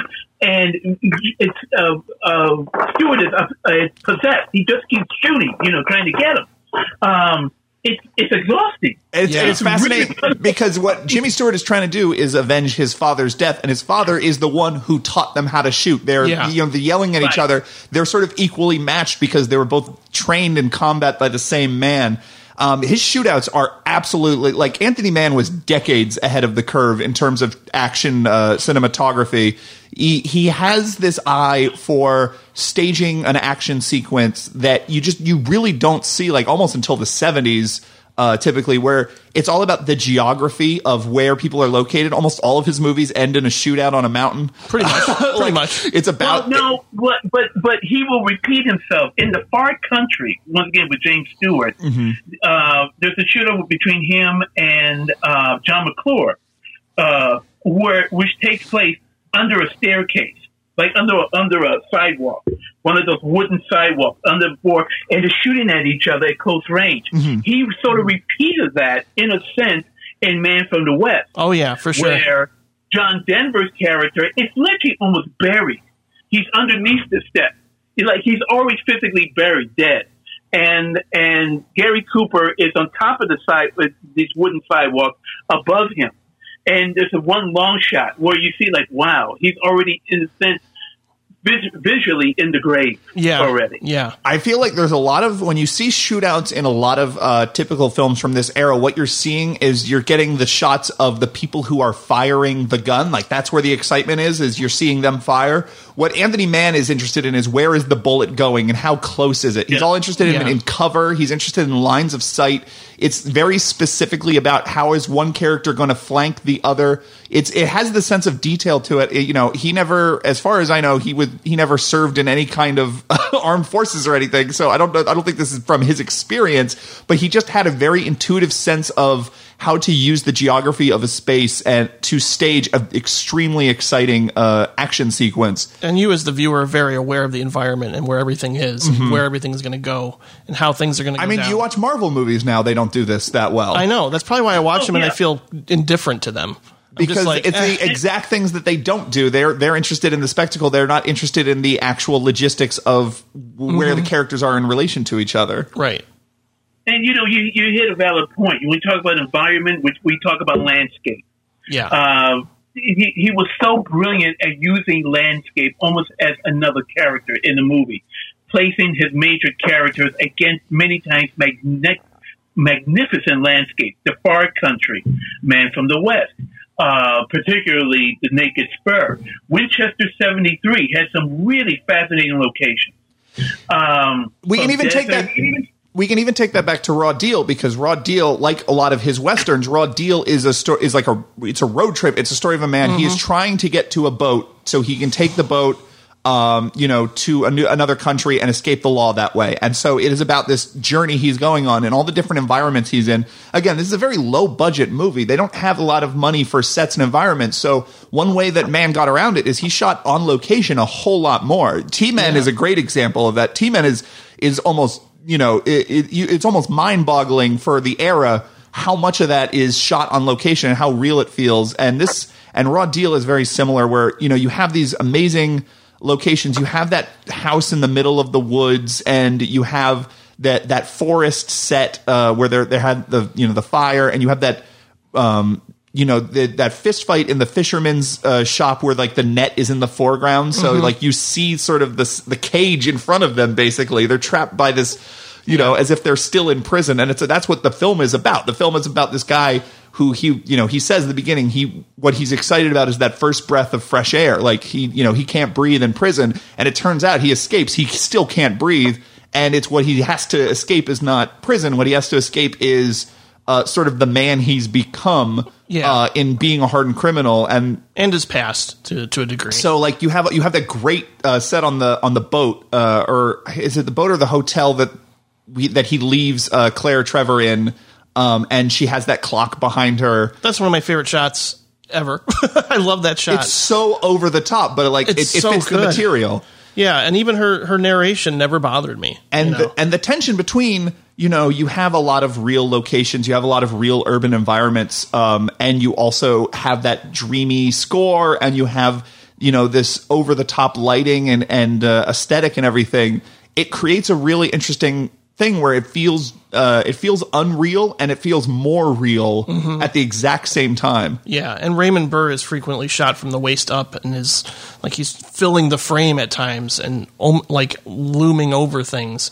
And I think that I think you can find that certainly in something that like Citizen Kane, certainly doing a lot of low angle shots, but there's just really interesting choices. And you mentioned like just the placement and when they're in the hotel room and the shot is basically like just the phone, the phone is about to ring and the character's in the background and it's just like, but he stays on the phone as is like, something's going to happen here. What is she going to do? And you're feeling the tension of the situation. And I felt that way throughout the whole movie. Like I was with these characters. Like I didn't think on the first viewing, I didn't think Dennis O'Keefe was that spectacular of an actor. Like I just kind of went, he's serviceable. I still don't believe he's a spectacular actor. I just thought he was okay. I think he is utilized well. Yeah. I think somebody like Sterling Hayden would have been interesting for that. Again, someone like Sterling Hayden would have been much more expensive. Yeah. Well, true. But I certainly grew to love everybody. Necessarily. No, not necessarily. I'm trying to think when was Sterling Hayden blacklisted? Because he was. Yeah. Well, Asphalt Jungle was like 1950, right? So this would be okay. So that was after. It was after 1950, right? That's in 1950. But he named names. He named names to get off the blacklist, and Hayden said later it was the greatest mistake he ever made, and he meant it later. He said it drove him to drink. He said it was an awful thing that he did. He never forgave himself for doing that. But yeah, maybe about the time that Hayden may have been more expensive, but you had to get who you could afford, and Dennis O'Keefe, who you could afford back then. He is kind of lightweight, but I still think he's used well. Yeah, he's got a good face. Yeah. I mean, so much of what Dennis O'Keefe is going through psychologically is not based on his performance, but based on the two performances of the two female leads. Right. So, like, I think that sort of makes up for that because they're the most I think they're the most interesting actors. I love Raymond Burr in this as this sort of like Laird Krieger kind of psychotic. Yeah, he's creepy madman. But I do think the two female leads are the most interesting That's actors. A good analogy, Laird Krieger. You know your movie. Of course he does. That's why he's here. I love Laird Krieger. Hangover Square is one of my all-time favorites. Yeah. Oh yeah. Hey, Hangover Square, very good. Love it. Or Heaven Can Wait. Yeah, okay. Absolutely. But the other you want to talk about like other sort of surreal aspects of this film. What about that sequence where the cops are looking for an escaped murderer and he just sort of bursts into this home that they're sort of hiding out in, a friend of theirs who lives in the forest. Oh, right. And he's just like, it's this totally unrelated subplot that is never addressed again. About a guy who killed his wife. About this guy who killed his wife, and he seems like he's out of his mind and he doesn't know what happened. And it's this like absolutely chaotic moment. Wait, where's this movie going? And that guy just immediately gets shot. And it's this, it only exists to sort of bring a sort of moral urgency to Dennis O'Keefe's character, but it is such a strange choice to do so. Yeah, it kind of comes out of nowhere, but I don't know. It's just to create temporary anxiety, wondering if the police will know that they're there or something. But it kind of resolves pretty quickly. I mean, the whole movie, it's a 79-minute film. It flies by. Absolutely breathlessly paced. I think that's another sort of advantage of a lot of Anthony Mann's noir films, and that's part of just these Poverty Row films. They were programmers. They were designed to be on double bills. They weren't sort of big films to stand on their own. So they were these very short running times, and that helps everything else because you don't, it's all about maximum impact, and it's all about very quick. How do we best get across an emotion very quickly through the cinematography? You don't have a lot of time to linger on things, and I think that's part of why they hold up so well. Right, and I'm a fan of the sort of triangle dynamic between characters, especially when you have Marsha Hunt as Anne, who's still with us, believe it or not. Really? 103, I believe. Yeah, I just found that out today and was like, wow. She's now the oldest. Kirk Douglas died. Now it's Marsha Hunt. I think there's one more, isn't there, Sergio? Olivia, what's her name? Olivia de Havilland is over 100. Okay, yeah. So, Sidney Poitier's in his 90s.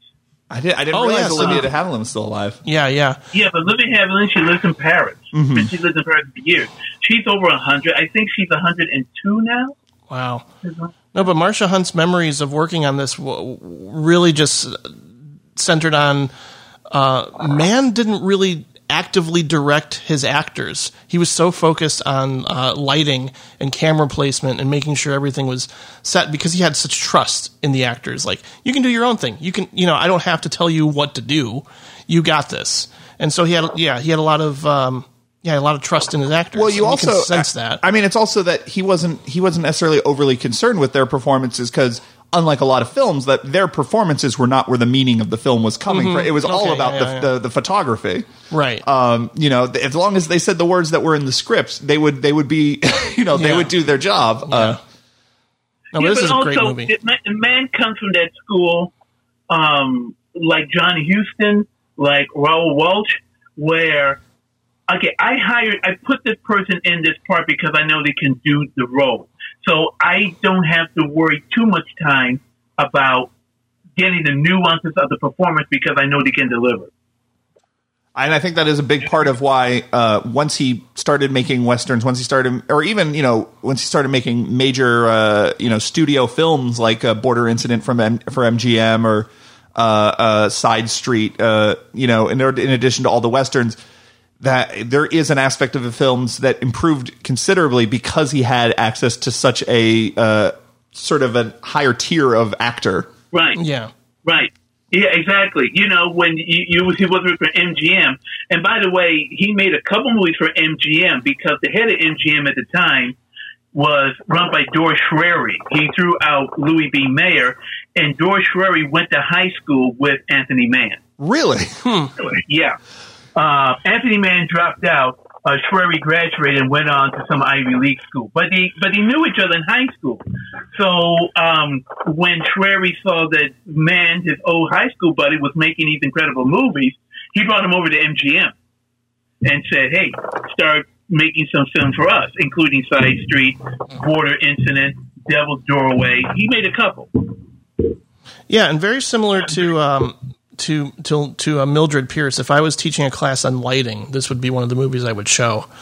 They're just these elaborate shadows, and certainly you expect that in the film noir, but like even towards the end, and again, I'm not even sure if this is the transfer, but it's so dark when Raymond Burr is pouring a glass of wine and then lighting those candles, and once they finally confront each other, and he says, "Oh, I never carry a gun," and then you don't see it. You actually don't see that he has a gun in that moment. And I thought, in terms of lighting, this movie is really phenomenal. Well, the moment right before that within the fog is just the fog absolutely unbelievable looking. I know. I couldn't believe it. It's like, wow, this is not at all what I expected this to go. But again, similar to the score, it just created this mood and this atmosphere in a way that's very enveloping and kind of creepy at times, but in a good way.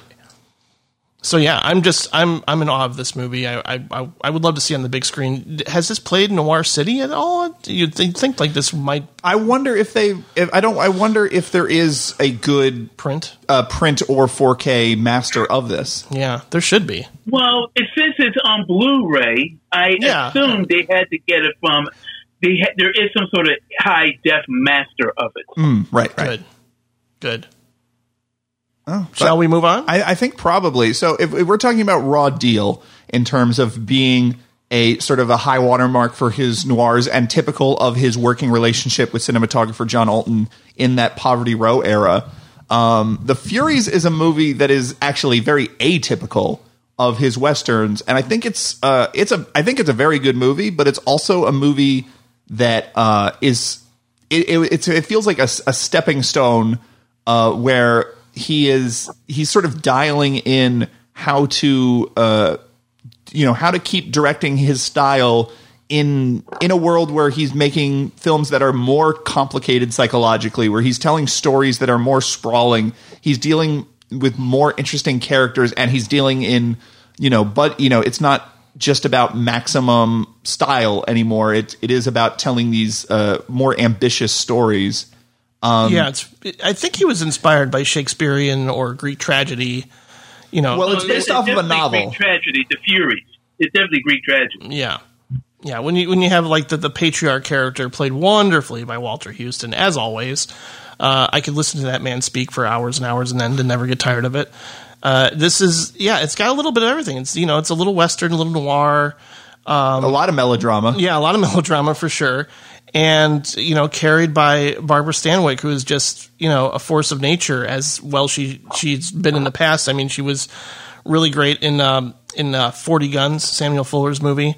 And, I love just the dynamic shared between, obviously, they have a part, again, really brutal violence erupts at one point in this movie where it's like, damn, with scissors, I know involving what you're scissors. talking about. So, but even though the movie sort of foreshadows that early on in the beginning when she picks up a pair of scissors, when her brother comes to see her. Oh, right. Okay.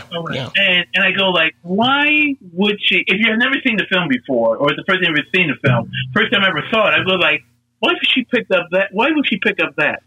And then later, there's the payoff. Yeah, there's the payoff, right. So The Furies is about this woman who... Vance. Yeah, that's... Vance. Sorry. Vance. I was struggling with the name. Vance, who she sort of runs her father's ranch. He has a massive, stretch of land in New Mexico where he raises cattle.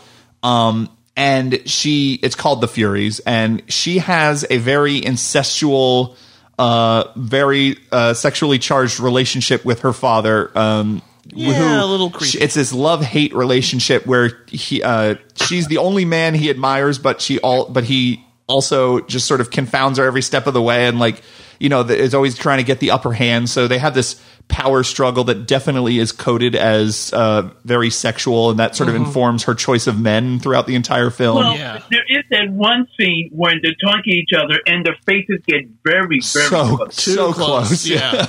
and I was like, oh, go ahead and kiss her already. Right, exactly. Yikes. And there is, so it's this very epic tale, and it's I forget the name.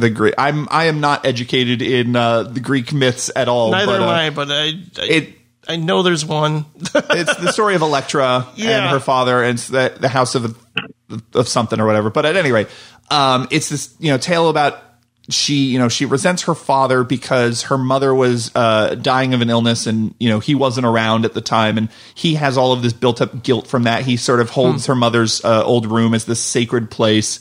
Meanwhile, she has this sort of ambiguous romance with this Mexican man who lives on the land. They call them squatters. They call them squatters, but it's pretty clear that not all of this land was obtained by TC, who's the name of Walter Huston's character. Not all this land was obtained through very good what's the word? It seems like he just came in and took it. That's right, all it is. exactly. Much, and so there is this other interesting aspect to this movie when you're looking at this is not necessarily Anthony Mann westerns were more psychological. He was not necessarily someone like John Ford who was looking at questioning the myth of America constantly. But this film does make you actively question when whose land is it really? When you say. If you look at this as as America, you're having people fighting over stuff that is maybe not theirs to begin with. Very true. So she has this sort of tortured relationship with this Mexican man who grew up. They grew up together as friends, and he's in love with her, and she kind of loves him, but she can't quite bring herself to admit it or allow herself to be. It's just not appropriate socially, and the time and everything. So it's just. They have this, there's this sort of romantic longing between them as she tries to look out for him as far as not evicting him off the land and letting his family and others stay. But so that adds more tension between her and her father. And then there's this other man who comes in, and this is a film where she's coded as very masculine, and the way that there are often two women in Anthony Mann films who represent two different sides of the male main character. In this, it's the woman who has two men who represent sort of different sides of her, and there's this very shrewd, very calculating gambler. What's his name? Wendell Corey plays the gambler. He and her father have an absolutely hostile relationship. They want to murder each other because her father took that man's father's land. And it's the best stretch of land in all of the Furies. And so he is basically has dedicated his life into getting into a position where he can take it back. And of course, the fact that her father does not approve of this man makes him very romantically appealing. So there is this sort of a struggle between the three of them as she tries to get this man, and this man tries to use her, but at the same time, he can't admit his feelings for her, but he leads her on. And what all of this is to say is that it is very unlike any Anthony Mann movie that's come to this point, where they had very simple stories. They were all about very propulsive forward movement. They were about men on the run. It was about someone getting into one situation, trying to escape, get into another. It was all about building of tension. This is a much more ambitious story. Yeah, there's a lot of factions, a lot of people involved that you sort of have to keep up with at times. And it's not, I would not, this is definitely not his best Western, and I wouldn't even necessarily call it entirely successful, though I do think it's a really good movie. And I think it does sort of show the limitations of the style of directing that he was working with at the time, where you can't go for that high impact all the time when you're dealing with so much ambiguity.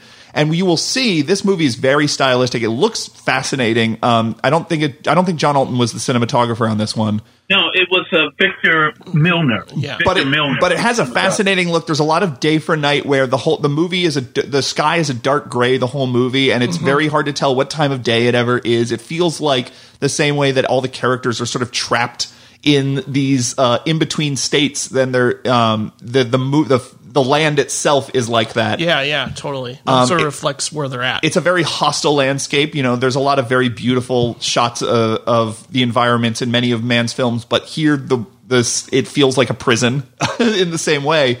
And there's a lot of high style, but it often feels like a movie at odds with itself. It feels because if you look at the later Westerns, especially like the ones he made with like Jimmy Stewart, he does rely less on the camera work and more on the actors to do things. And this one, that's probably why I responded to those even more. Yeah, this one is it's sort of in conflict with itself, including part of that is his love of anti-heroes and his love of men who are not all good or not all bad sort of extends to TC, even though I guess maybe this could just be viewing it with modern eyes. Like, TC is an absolutely reprehensible character, and it feels like the film tries to redeem him in a way that he doesn't necessarily deserve at the end. Yeah, that's how I felt too.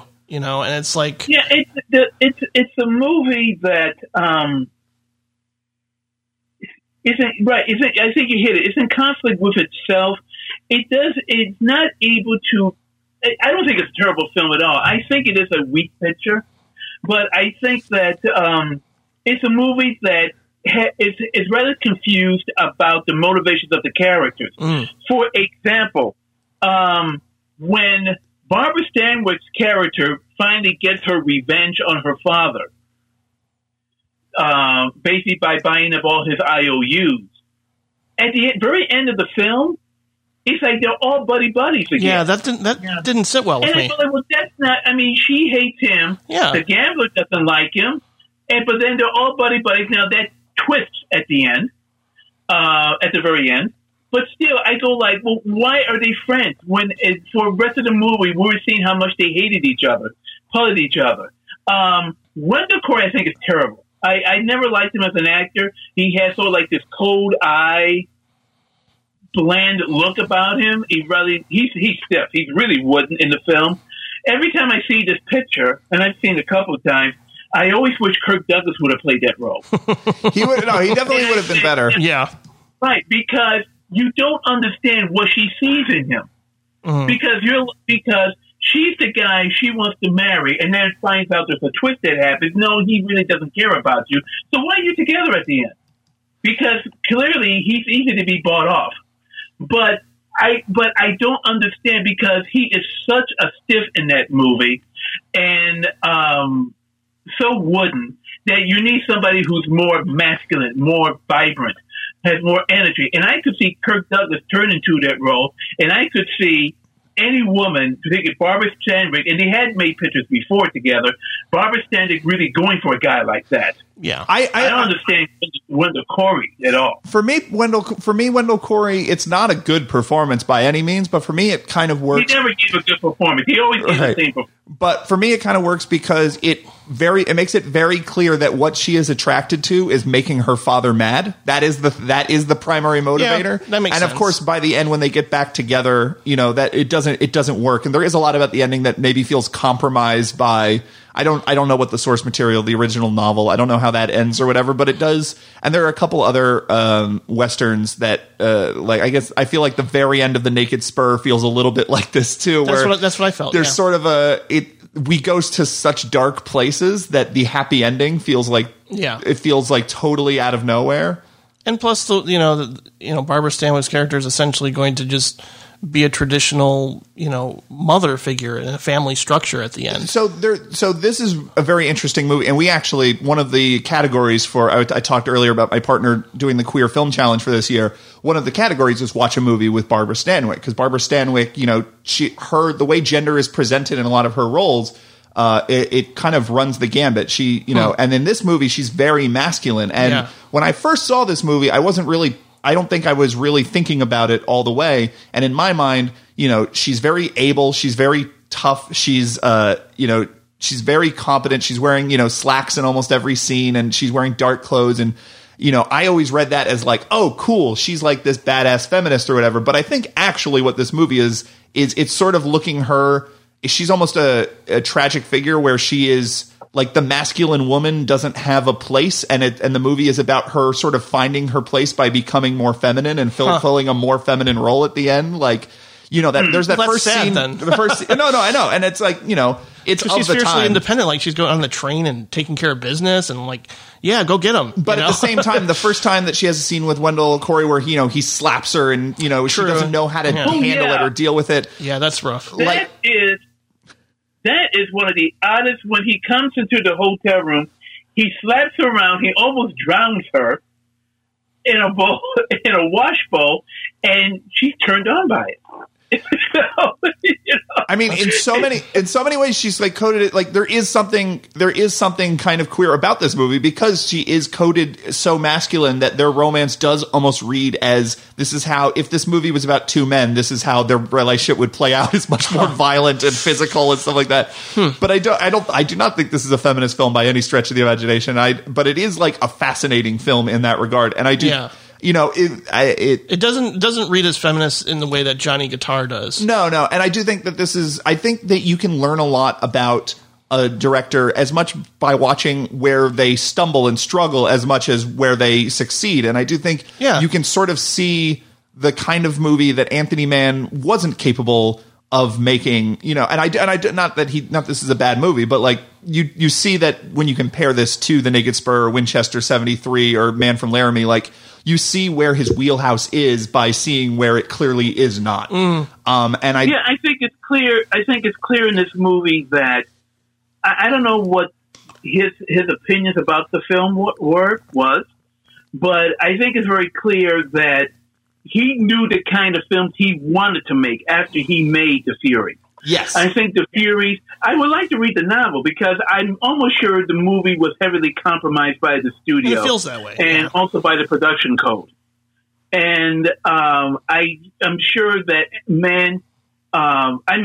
he did the picture because at this time it was the biggest budgeted film he had ever done. With, two major stars in it. Even though he had done he hadn't yet. Oh, this is the same year he worked with Robert Taylor in Devil's Doorway. So he had broken through and now was doing, say, A-list material. But that comes at a price. And I think that afterwards, he definitely had more control, particularly over the subject matter, and particularly over characterization of the characterization of the major characters in his movie, what he wanted them to say, what he wanted them to convey in his picture. I think probably it's a good learning experience as far as he is going to make movies that are very dark and very subversive and go in some really risque places, but there are ways to get away with that within the studio system, and there are ways you can't get away with that within the studio system. And I think too much of the Furies is it's too difficult, it's too strange, it's too unusual, and it called attention to it, where you watch something like Winchester 73, you could see it as, oh, it's a rousing adventure tale, but there's so many other elements in it that are like way more morally ambiguous, and the things he does with Jimmy Stewart's characters throughout his career in terms of challenging the Mr. Smith Goes to Washington image that Jimmy Stewart had and sort of revealing this dark, desperate underbelly. You know, he found material that he was more able to smuggle that past what the studios wanted him to be making. Yeah. But at the same time, like I mentioned when we did our favorite films of 2019 episode, I'm realizing I'm responding more and more to the actors in film in general. Like, I love writing, I love cinematography, I love every facet of film.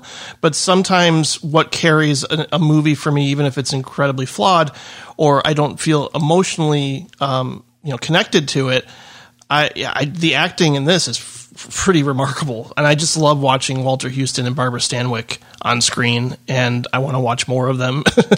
And I think that's kind of the highlight here. I mean, the story is great, and you do feel something throughout, and you do see the ultimate comeuppance, and you do see like this masquerade of masculinity being taken apart by the end, more or less, because he loses all his power, and he crumbles, and certainly the revenge from that the mom, she shoots him at the very end there. That's pretty powerful. She is like secretly my favorite character in the whole movie. There's the part where they laugh. There again, another gunfight on a mountain. There's the part where he's leading the assault on the home, and she is sort of like just whispering to herself, like, "Come on out." And she is so intense and brilliant. So yeah, that part's so good. You've never seen a middle-aged woman holding a rifle be more scary. Yeah. No, the confrontations in this are really great. And yeah, I think I felt more an emotional response to Raw Deal and those characters than what happens and what plays out in this. But at the same time, I think it's absolutely worth seeing. And like you said, it's interesting to see where he can falter, in terms of not being as strong or capable. And this was like early on, before he got into the Jimmy Stewart run. Mm-hmm. So, speaking of which, we could probably talk about some other films he made. Now, he had sort of three distinct periods of his career. He had noir, and we talked about Western as well. But what we haven't talked about is the epics he made at the end of his career. Indeed, and there's quite a few. Yeah, the late 50s to early 60s, he had a bad run of luck. He had made 8 movies with Jimmy Stewart. He made a lot of films in the 1950s. He was insanely prolific. 10 of them alone were Westerns between 1950 and 1958. 10 were Westerns alone, and there were other pictures. But he and Stewart had a bitter falling out over a movie called Night Passage, which Stewart then made with another director because Stewart got tired of playing those deeply disturbed characters, and he wanted to play a lighter person. And so in the movie, he goes around with an accordion, singing a corny song about a railroad. But he and Mann had a bitter falling out, and they never spoke to each other again. It was very ugly. And then he made a film called Cimarron for MGM, a remake of a Western pioneer story that MGM had made back in the early 30s. That film turned out to be a disaster. He was fired from post-production, and then they hired another director to shoot new scenes. And then he followed that with Spartacus. And then I said he got fired up with Spartacus after the first week. Then he got El Cid. And with Charlton Heston and Sophia Loren and Herbert Long about El Cid, the Lord, which is the English translation, who drove out the Moors from Spain. And that follows from Royal Fall of the Roman Empire for Samuel Bronston, which was a huge flop at the time. But if you see that picture, I tell people you must see Fall of the Roman Empire because they built Imperial Rome on Bronston Studios in Madrid. And I'm telling you, there are shots in that movie which will astound you. They built Rome. And there is one scene where, actually, in a way, the movie is a remake of Gladiator. It's the same characters and a lot of the same plot points, you know. Sure, as a matter of fact, DreamWorks briefly brought the rights to Fall of the Roman Empire when Gladiator came out. Because they didn't want people to see the picture and say, wait a minute, didn't that the final scene in Gladiator is a straight out ripoff of the final scene in Fall of the Roman Empire. So they had to cover their asses. Yeah, the hero lives in Fall of the Roman Empire. It's the same thing. He's finding the emperor and all the guards around him. Same thing. Okay. But there's a scene where Commodus, the emperor, who is played in Fall of the Empire by Christopher Plummer, enters Rome, and you see thousands of extras. And you can see all the way to the far end of the frame. You can see buildings. I mean, they built Rome. They don't do that anymore. That's the way you used to make movies. They'll be CGI now. They spent money building this. And when he's traveling through these streets, he's like, oh my God, the money they spent on this picture. And what's the movie about? It's about an emperor who played by Alec Guinness, who is dying, and he doesn't want to leave his empire to his no-good son, so he wants to leave it to his commanding general, played by Stuart Boyd. Just like there's a rancher who doesn't want to leave his ranch to his no-good son, so he wants to leave it to the foreman of his ranch. And it's a Western. It's a Western. That's what Fall of the Roman Empire is. It's a big, elaborate Western about the conflict between the foreman, or in this case, the general, and the emperor's son, who wants the empire, who wants the ranch. So my question is, does Anthony Mann's style come through a production that large? Can he still make his personal impact on it? It doesn't. He had to adapt because El Cid and also his last movie, his war film, Men on a Mission movie, with Kirk Douglas, the Heroes of Telemark, they piled largesse upon largesse. And visually, they're stunning. I mean, there are some shots, and particularly Fall of the Roman Empire, which makes you go, oh my God. He still was a visual stylist. There is no question about it. Even in the more intimate scenes, even in the larger scenes, he still knew where to put the camera. He still knew, and it's got some great action sequences. For example, there's a great battle scene between the Roman soldiers and the Huns, which takes place halfway in the movie, which Ridley Scott basically stole for the beginning of Gladiator. You know? But until he was a visual stylist, he had to adapt because now we're talking a lot of money. Now we're talking in Ultra Panavision. Now we're talking thousands of extras. The location shooting in Spain. Most of these films were shot totally in location in Spain with the Samuel Bronston Studios. So, he had to adapt, but they're still dealing with those themes of dysfunctional families and psychologically tortured heroes, particularly Commodus or Commodus, Emperor Commodus. It's interesting. Twisted, bizarre relationships. All those things are still in these movies.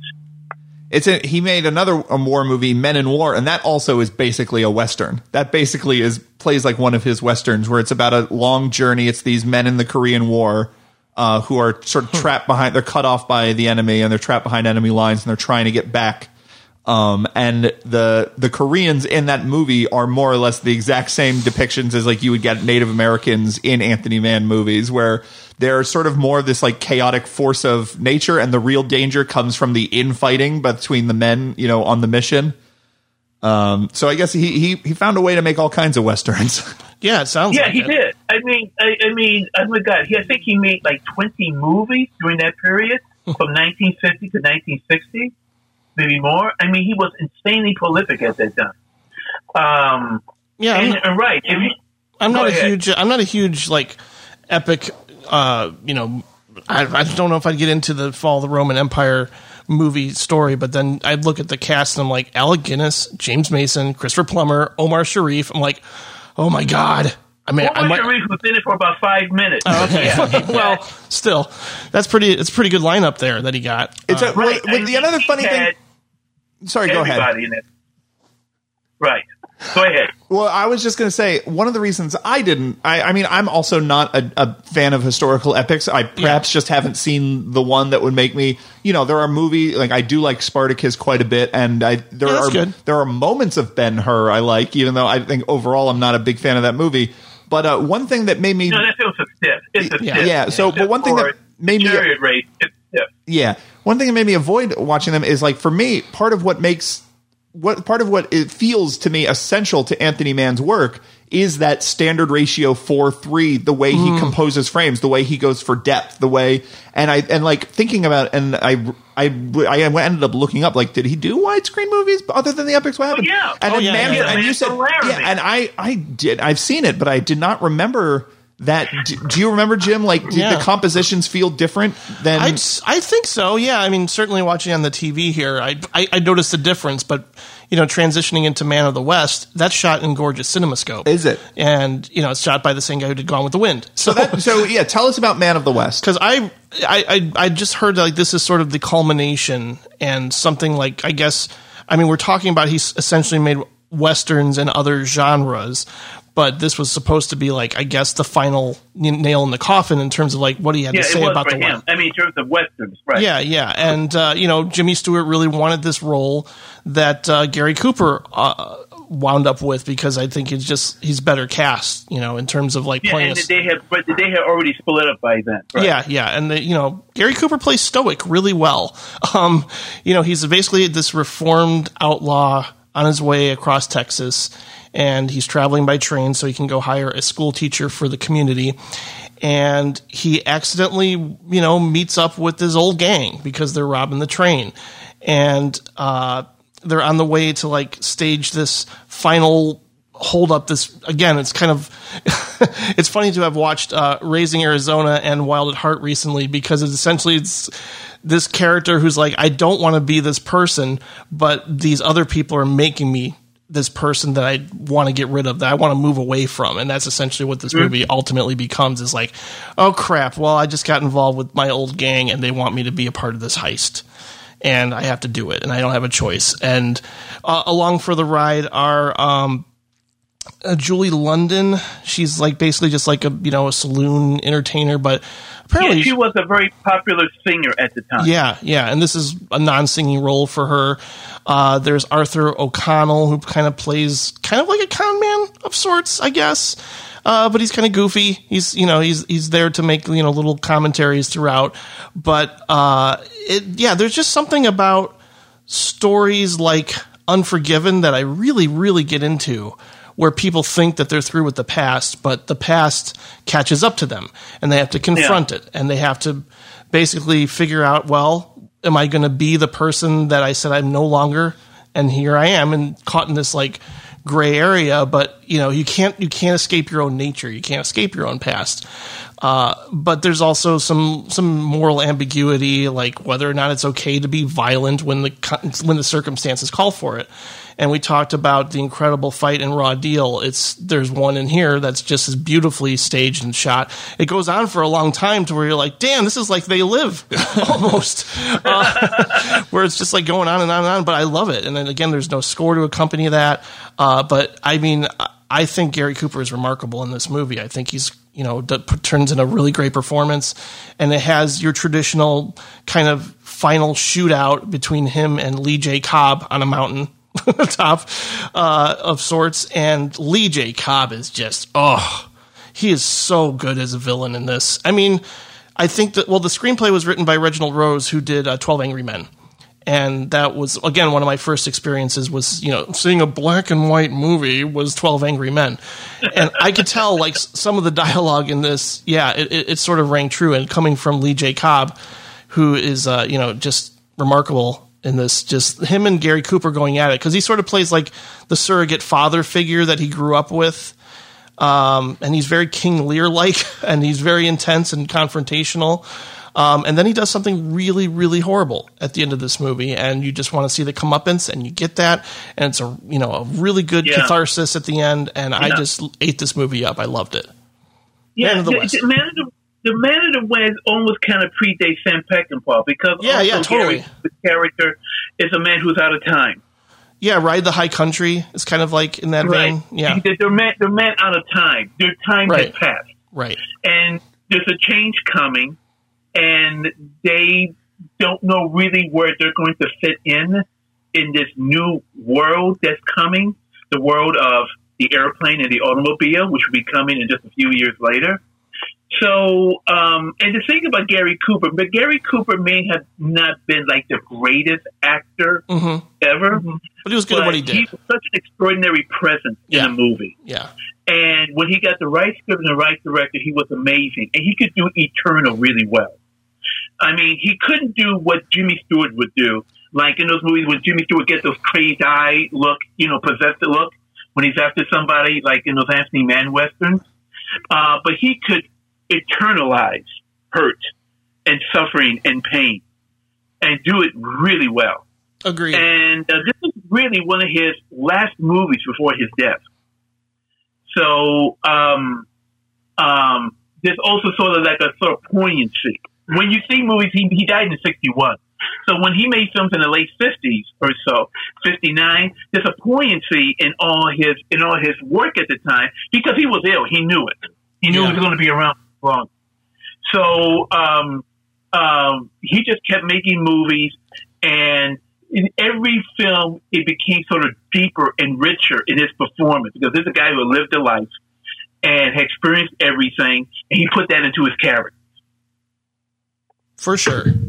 No, this one I highly recommend. I want to talk about Border Incident. Which I didn't get to, and I want to. Border Incident is one of the. This also feels like a transitionary film in that it feels half noir, half western. Mm-hmm. I don't necessarily know the story of the making of it, but it feels to me like MGM wanted their own T-Men. It opens with a similar narration and a sort of docudrama attempt to. We're going to show you the procedural of how these two federal agencies are working together, both one agent from Mexico, one agent from America, and they're trying to track down these men who are smuggling migrant workers into the country and then killing them afterwards and taking their wages. And one of the interesting things about this movie is that it is not about. It has no anxiety whatsoever about illegal immigration. It's totally on the side of the men who illegally immigrate into America to work. It understands why they do it and understands the situation they're in. There is no sense of there's no sense of, well, maybe if they didn't do that, they wouldn't have been killed. It's all about, we need to track down who is killing these men. And it's, like T-Men, it's an undercover movie where Ricardo Montalban goes undercover as a migrant worker and gets sort of into this pipeline where they're smuggling people across the border.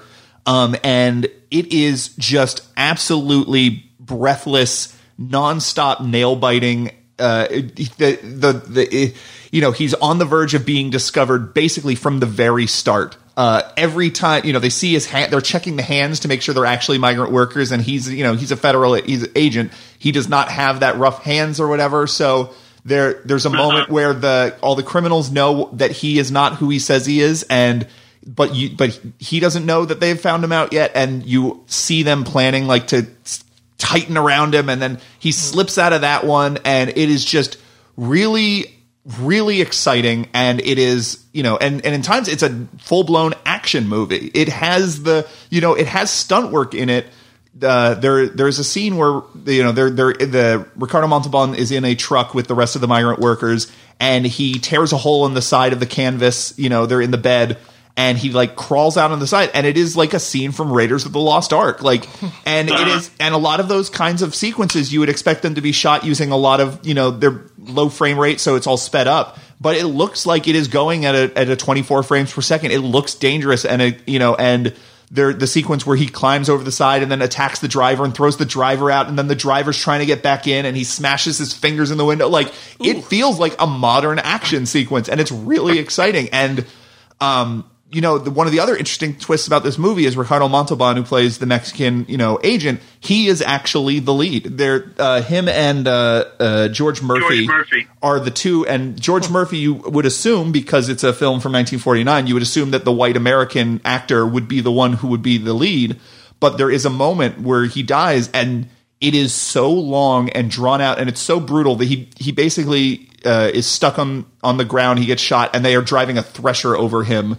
And it is so. It's called a harrow. It's a harrow. Okay, but it is just like OW. It's a harrow. It's a device which has circular blades which digs plows into the ground. Right. It's a farm piece of farm equipment, and in the sequence, right. Ricardo Montalban is at a distance, and him and another sort of migrant worker who is aiding him see this happening, but he is powerless to stop it from happening. He doesn't have his gun on him. He doesn't have any way to run in and intercede. He would get killed too. And you see it, and it just goes on and on. It cuts back and forth between, the vehicle and George Murphy, and you see it getting closer and closer, and they're in the same shot. So the blades are in the foreground, and you are like, okay, how is he going to escape? How is he going to get out of this? Clearly, some last minute, something is going to happen, and he's going to be saved. But no, George Murphy gets destroyed by these, circular saws, and that is how he exits the film. And it is up to Ricardo Montalban to save the day. And it's like, it's a shocking moment of violence. It's also shocking in that the person you would assume is the main character, just because of the politics of the day and everything, is suddenly revealed not to be. It's much later in the movie, but it's not that dissimilar from like Janet Leigh's death in Psycho, where it's this sudden twist, and suddenly the person we thought was the lead character is no longer the lead character. Ricardo Montalban, then goes on to run, and he's trying to get help, and then he accidentally goes to the wrong house, and the person whose house he goes to call the police is in on the criminal enterprise, so she holds him up. And the movie is so exciting, and it's so thrilling, and it is sort of the Side Street is also a terrific film that had a considerable budget and looks terrific, but for my money, Border Incident is sort of the peak of him and John Alton working together. Almost every shot in Border Incident is absolutely astounding looking. It's super stylistic. It fits their style really well because there are so many different. What about that opening scene? That opening scene in Border Incident. Oh my God! I know. It's so because these migrant workers, they get killed, and then they just get thrown into quicksand, and their bodies are like literally swallowed by the earth. And there is this like.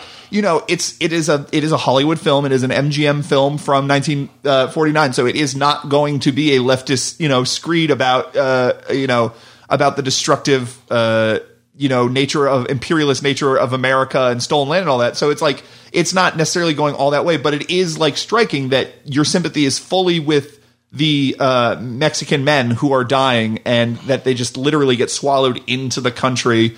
And then kind of like that poor cow in The Furies. And at the end, it is Ricardo Montalban is only trying to save his fellow countrymen, these other Mexican migrant workers. He's not trying to save any white Americans or anything. He is trying to save his countrymen, and in the end, he is saved by them. And it's like just in terms of identity politics, it is a really unusual move for a film of that era. Yeah, on top of a movie that is already just one of the most exciting movies ever made, and that genuinely feels in a lot of the action sequences and the pacing like it feels very ahead of its time. Well, slap me in the face for not having seen it yet. Yeah. But you'll eventually. Well, I have a DVD of it. You want to borrow it? The first time I saw this picture, I agree with you.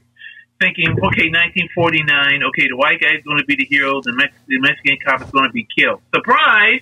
Nice. They don't even dare do that today. That's due to Doris Schwery, who was running MGM at the time. And Doris Schwery, when he took over the studio from Louis B. Mayer, he wanted MGM to be more up to date. And George Schwery was an unabashed liberal. Louis B. Mayer was a hardcore conservative. And under George Schwery, you got films like, Blackboard Jungle and Asphalt Jungle, and movies such as Border Incident. And the opening scene is day for night, and it's shot so brilliantly that the figures are practically silhouettes against the background. It's John Alted. It is an amazingly shot movie. And George Murphy, which is interesting, because George Murphy, his career was already waning at this time. He was a song and dance guy. He was in musicals, like comedies. So this was a huge change of pace for him to play this tough guy who basically tried to go undercover to get to break up this group. Can I tell you one thing that always makes you laugh in this movie? Sure. It's an unintentional joke, okay?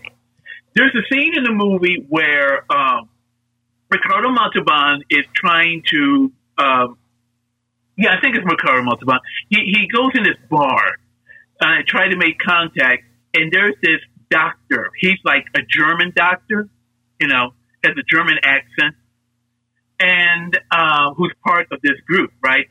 That part is played by Sig Rugman, and Sig Rugman is a longtime a comic character actor, German or Austrian. He's in A Night at the Opera. He's the big impresario. Oh, right. Yes. Herman Gottlieb. Yeah, Gottlieb. Right. He plays Herman Gottlieb. So there's a scene where he's talking to Montalban, and the line is, "Why don't you go to the police?"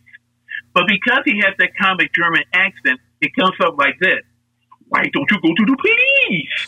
And it fucked me up. That line, I think of Herman Gottlieb. It's Herman Gottlieb. That's where he is. Now he's helping illegal money. That's funny. Well, when we do Billy Wilder, he'll come up. You mentioned George Murphy being a song and dance man primarily. That's not unlike Dick Powell in The Tall Target, which is exactly good call. Another undercover thriller. Yeah, that's a good one. It takes place on a train. But yeah, Border Incident. When he's killed by it's a herald. He's killed by the herald, and you see the camera is on the ground, and we see George Murphy getting closer and closer, like he seems he's going to reach through the screen, and they go like, he's not going to get killed, is he? No. Oh no, he did. Because he's always pleading for help. He's always like begging the audience, help me, Yeah. So, what other Anthony Mann film would you like to talk about, Sergio? Hold on a second.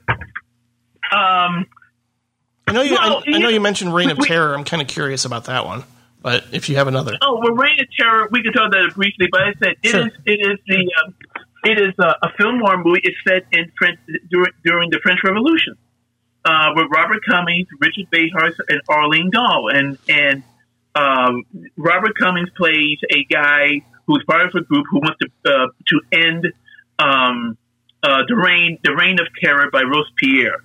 So he kills an executioner who's on his way to do some work for Robespierre and takes his place.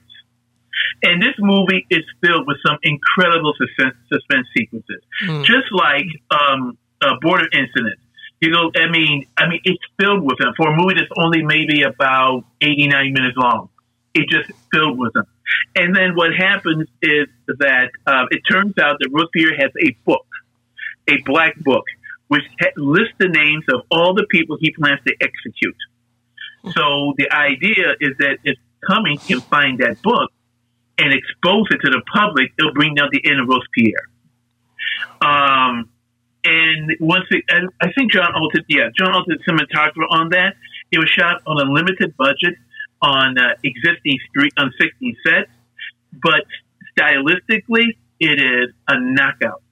And a lot of use of ceilings. We see the ceiling a lot in a lot of these movies. Yeah. The characters are enclosed in clamped quarters, areas, as if the walls are closing in on them all the time. And it's also the only movie where, I guess, at the very final scene, Napoleon makes a cameo. Where after everything is resolved, and one of this character, who's played by Albert Arnold Moss, who's also in Border Incident, who plays both ends of the game, and he's a survivor at the end. He's talking to this guy. We only see his back, and at the end, they're having the discussion, and Moss says to the guy, "What's your name?" And the guy says, "My name is Bonaparte, Napoleon Bonaparte." And Moss said, "Bonaparte, I'll remember that. You may go far." It's a delight. It's really fantastic. And like I said, shocking violence. Richard Basehart, Robespierre being shot in the face close up. We see the bullet, and we see it's almost a splattering of blood over his face. And with his mouth, his hand covering the wound. Arlene Dahl being tortured with hot irons. There's some brutal stuff in this picture. Man, like I said, we talked about before. Man loves to use violence for shock effect. I have to talk about one of his westerns with Jimmy Stewart. And since I just saw it day before yesterday, it's so fresh in my mind. I have to talk about Winchester 73. Absolutely, which is remarkable. Yeah, the first western they made together for Universal Pictures. It's a simple revenge movie once again about Jimmy Stewart is trying to track down the guy who killed his father, who, as revealed at the end, we find out was his brother, played by Stephen McNally. We don't know that for most of the movie. But what happens is that in the beginning of the movie, they compete in a shooting contest for this rare Winchester 73 rifle. The premise is that Winchester, every 1,000 issues of a rifle, they make one that is so perfect, they don't sell it. It's given as a gift. So Jimmy Stewart wins the contest, and of course McNally beats him up and steals it from him. And then we follow the passage of this rifle as it goes from McNally to a gun dealer to a Sioux warrior chief to the fiance of Shirley Winters to an outlaw back to Stephen McNally. And we do follow the progress of Jimmy Stewart trying to find his gun, but also the journey of this gun. And the message is that how violence is a part of the founding of this country of the West. Yeah. Because that rifle is used constantly to kill people, from place to place, or used to try to kill people from place to place. It's almost an object of erotic charge. Like people see it and they get aroused by it. Yeah, for sure. You're right. You're absolutely right. That's a very good point, because when people hold this gun, they get turned on. Yeah. With it. So perfect. They go like, oh, wow, look at this. Even Tony Curtis in a small unbuilt car. That's a little weird. Gets the car.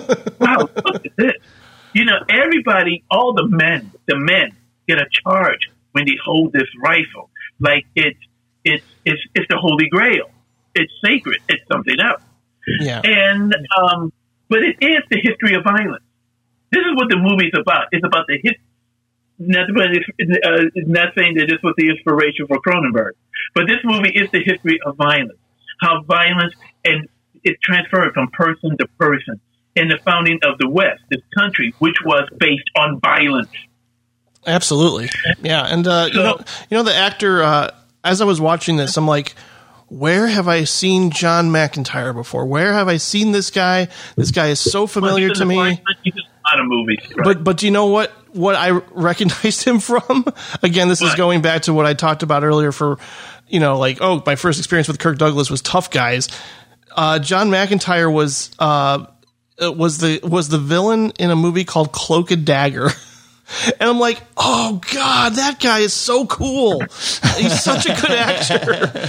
But it was just funny, like thinking back, oh wow, yeah, I had no idea who he was. And then I'm seeing him in this classic Western, and he's memorable. Everybody, just the idea of like this traveling gun going from place to place. There are a lot of so good. It's a story structure. I don't know if this was the first. It wouldn't surprise me if this was the first film to have the story structure. There have been films since, everything from The Red Violin to something like War Horse. Like, and there was this really bad movie called $20 Bill, I think. Oh, really? Yeah, it was like an indie movie. Right, yeah. Yeah. Well, so there are a lot of films that have taken this sort of story structure, but like the sophistication of Winchester 73, how people go in and out and how, you know, and how the coincidences and how storylines get dropped and then picked up again. And like, it is so, and it's especially when you compare it to the stuff that Anthony Mann was making, you know, in the early part of his career in Poverty Row, like it is such an incredible script. It is like, it's so rich and it's so deep and it's so layered that I like even films that it inspired. I don't think anything has ever touched it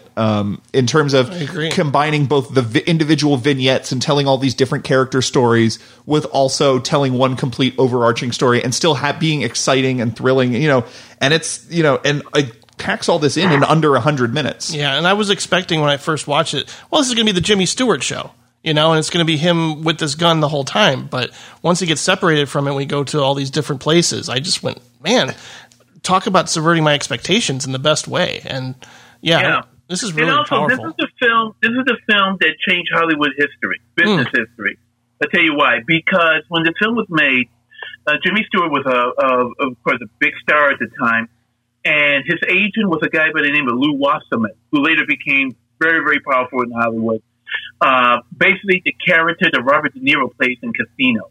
Because at the end of that movie, Robert De Niro is made up to look just like Lew Wasserman. And what happened was that Wasserman and Stewart came up with this idea, which was radical at the time, for him to get a percentage of the profits. And it was on this movie. And he was the first actor to do that. So when he made the deal with Universal, not only did he get a salary, but he also said, I get a percentage of the profit. And he made a fortune out of this movie because it was a huge hit.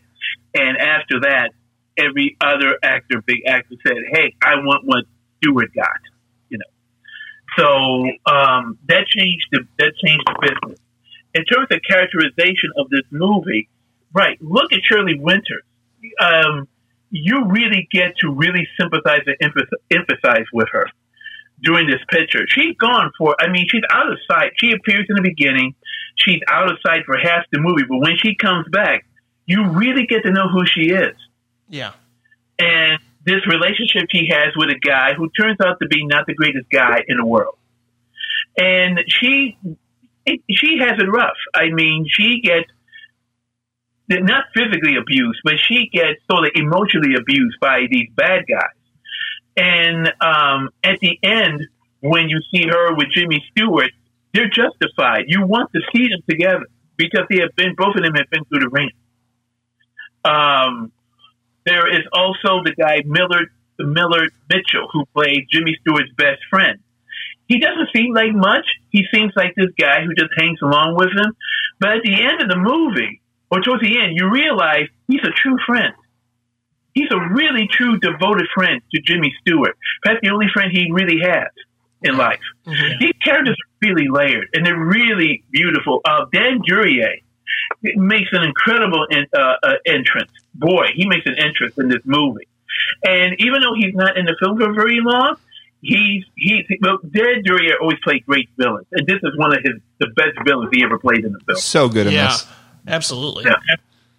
It was funny. I did not expect to be able. I thought this one I wasn't able to get it from the library in time, and I'm like, well, I've seen it, so I'll be able to talk about it a little bit, but I won't get to rewatch it for this episode. And then I just happened to check the Gene Siskel calendar, and I'm like, oh, today! Yeah, and I had to run out and rewatch it, and it is just absolutely astounding movie. Yeah, apparently it was supposed to be directed by Fritz Lang. Wow, that would have been interesting. But I'm glad. No, really? Yeah. Wow, lucky. Yeah. Maybe. Right. No, this is great. So I think that about wraps things up. Do we want to do our top three? Yeah, absolutely. You go ahead and start, Jim. Well, I think I'm going to go with Man of the West for number 3. And then Raw Deal, number 2. And my number 1 is Winchester 73. I can't wait to watch this on the big screen tomorrow night. All right. My number 3 would be Raw Deal. My number 2 is Winchester 73. And my number 1 is Border Incident. Well, I better see that then. Okay. I'll take one from each period. For number 3, I'll take Fall of the Roman Empire. From his middle period, boy, there's so many. I don't know which one to pick. Well, I'll just go with what I just saw. I'll go Winchester 73. And for his early period, I would take... Oh, wow. Once again, I'm stuck. I'll go with T-Men. T-Men is terrific. We didn't talk at length about T-Men, but that is a film... Yeah, T-Men. It's one of the great opening shots where we just see Charles McGraw's face come out from the darkness. Mm. I'll go with that one. You know, it's a good choice. But there's so many great films he made. You know, I didn't get a chance to talk about Serenade, his really bizarre movie with Mario Lanza, based on a very disturbing James A. Cain novel. Though it was, of course, reworked for the movies.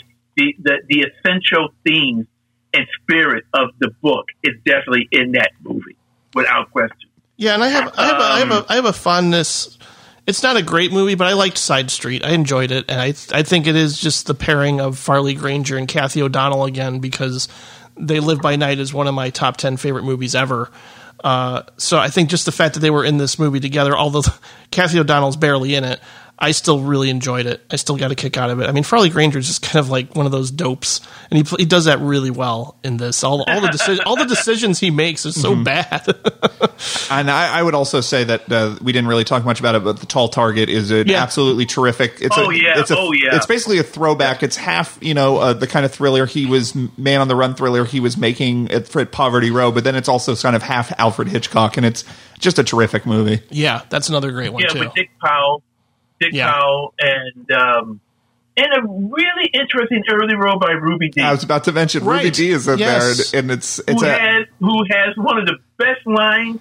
Once again, this is Doris Schwery, where he plays a picking detective who finds out that there's an assassination attempt against Lincoln on an assassination, which is true. There was a plot to kill Lincoln in assassination, and she plays a slave to a woman on the train, and she helps out Dick Powell. And when her slave owner finds out, the woman says, "Well, we were friends and everything." And Ruby Dee says, "We were never friends." Yeah, there is. If you look at if you look at the history of black actors in early Hollywood, when you hear that they're playing a slave, you kind of you can sort of in advance go, "Ooh, boy, this is maybe going to not age well or whatever." But Ruby Dee is so good in that movie. Yeah, phenomenal. Yeah. No, those are all good, and we'll definitely come back, and if we ever watch any more Anthony Mann movies, we'll bring them up on the show. Sergio, where can we find more of you on the interwebs? I know you're kind of all over the place. Well, I'm on Facebook. I'm on Facebook. Sergio Mims. I'm on Instagram. Sergio Mims. I'm not on Twitter anymore because I was banned permanently. What happened after that tweet I wrote about Richard Jewell, the movie, to a fellow film critic of ours. And if you want to know what I said that the movie Richard Jewell was a movie made for Trumpers. It's the movie, the basic message of the movie is pity the poor, obese, redneck doofus who is a victim of government overreach by the FBI and fake news represented by a female whore reporter. Because the character in the movie that Olivia Wilde plays sleeps around to get information. It's an old sexist trope. Absolutely. Right? They banned me permanently for that. Unbelievable. Yeah, that's I appealed. They still banned me. And I said, well, you have Nazis and racists and even Donald Trump posting anything they want to. You ban me for that. Yeah, wow. That's ridiculous. Yeah. And you're also a regular on Movie Madness over at the Now Play Network. Movie Madness. Eric and I got to tape a new one this week, I guess. We haven't done one in about 2 weeks. And also, he's been on my radio show. He should be posting up soon. He talked about what he saw. Oops. Sorry, I'm talking to the cat here. He should be talking about, he talked about Sundance. What he saw at Sundance this year. Oh, right. And that should be up this week. He was on my radio show, and he spent 2 hours talking about Sundance. So check that out. And also, we still do DVD reviews on the Movie Madness. And what else can you find me? On your wanted poster at the post office? No, just kidding. Well, I got to say that I'm glad that even if it's monthly, that we get to hear more of my great friend and co-host Patrick Rapol's thoughts on film. And I'm very grateful for that and very excited for, however long we go. But where else can we find your thoughts on film in general, Patrick? I think there's only one place. I write about every movie I see on Letterboxd. Sometimes I don't have energy to write much more than 3 words, but I do write about it. So if you go to letterboxd.com/Patrick Rapol, you will find me. As you will find me at Letterboxd, Now Playing Jim. Sometimes I'm on Twitter, reluctantly. Sometimes I'm on Facebook, reluctantly. Sometimes I'm on Instagram, reluctantly. All these places that are evil, but yet I'm still there because I want to promote great podcast content from the Now Playing Network, where you can find links to this show and many other great podcasts. And again, we're so happy that you came back on the show. We'll definitely have you on again in the future. For another old director, yes. Yes, for sure. And you can visit us at directorsclubpodcast.com, and you can send us an email at... Is it directorsclubpodcast@gmail.com? You're right. Okay, I got it right. Absolutely. I guess those old instincts kick back in. Thank you so much, everybody, for listening, and we'll see you next month with a very interesting director that we'll be talking about, Guy Maddin, with guest Dave Canfield. We'll see you then. Thank you so much, and good night. Bye. Woohoo!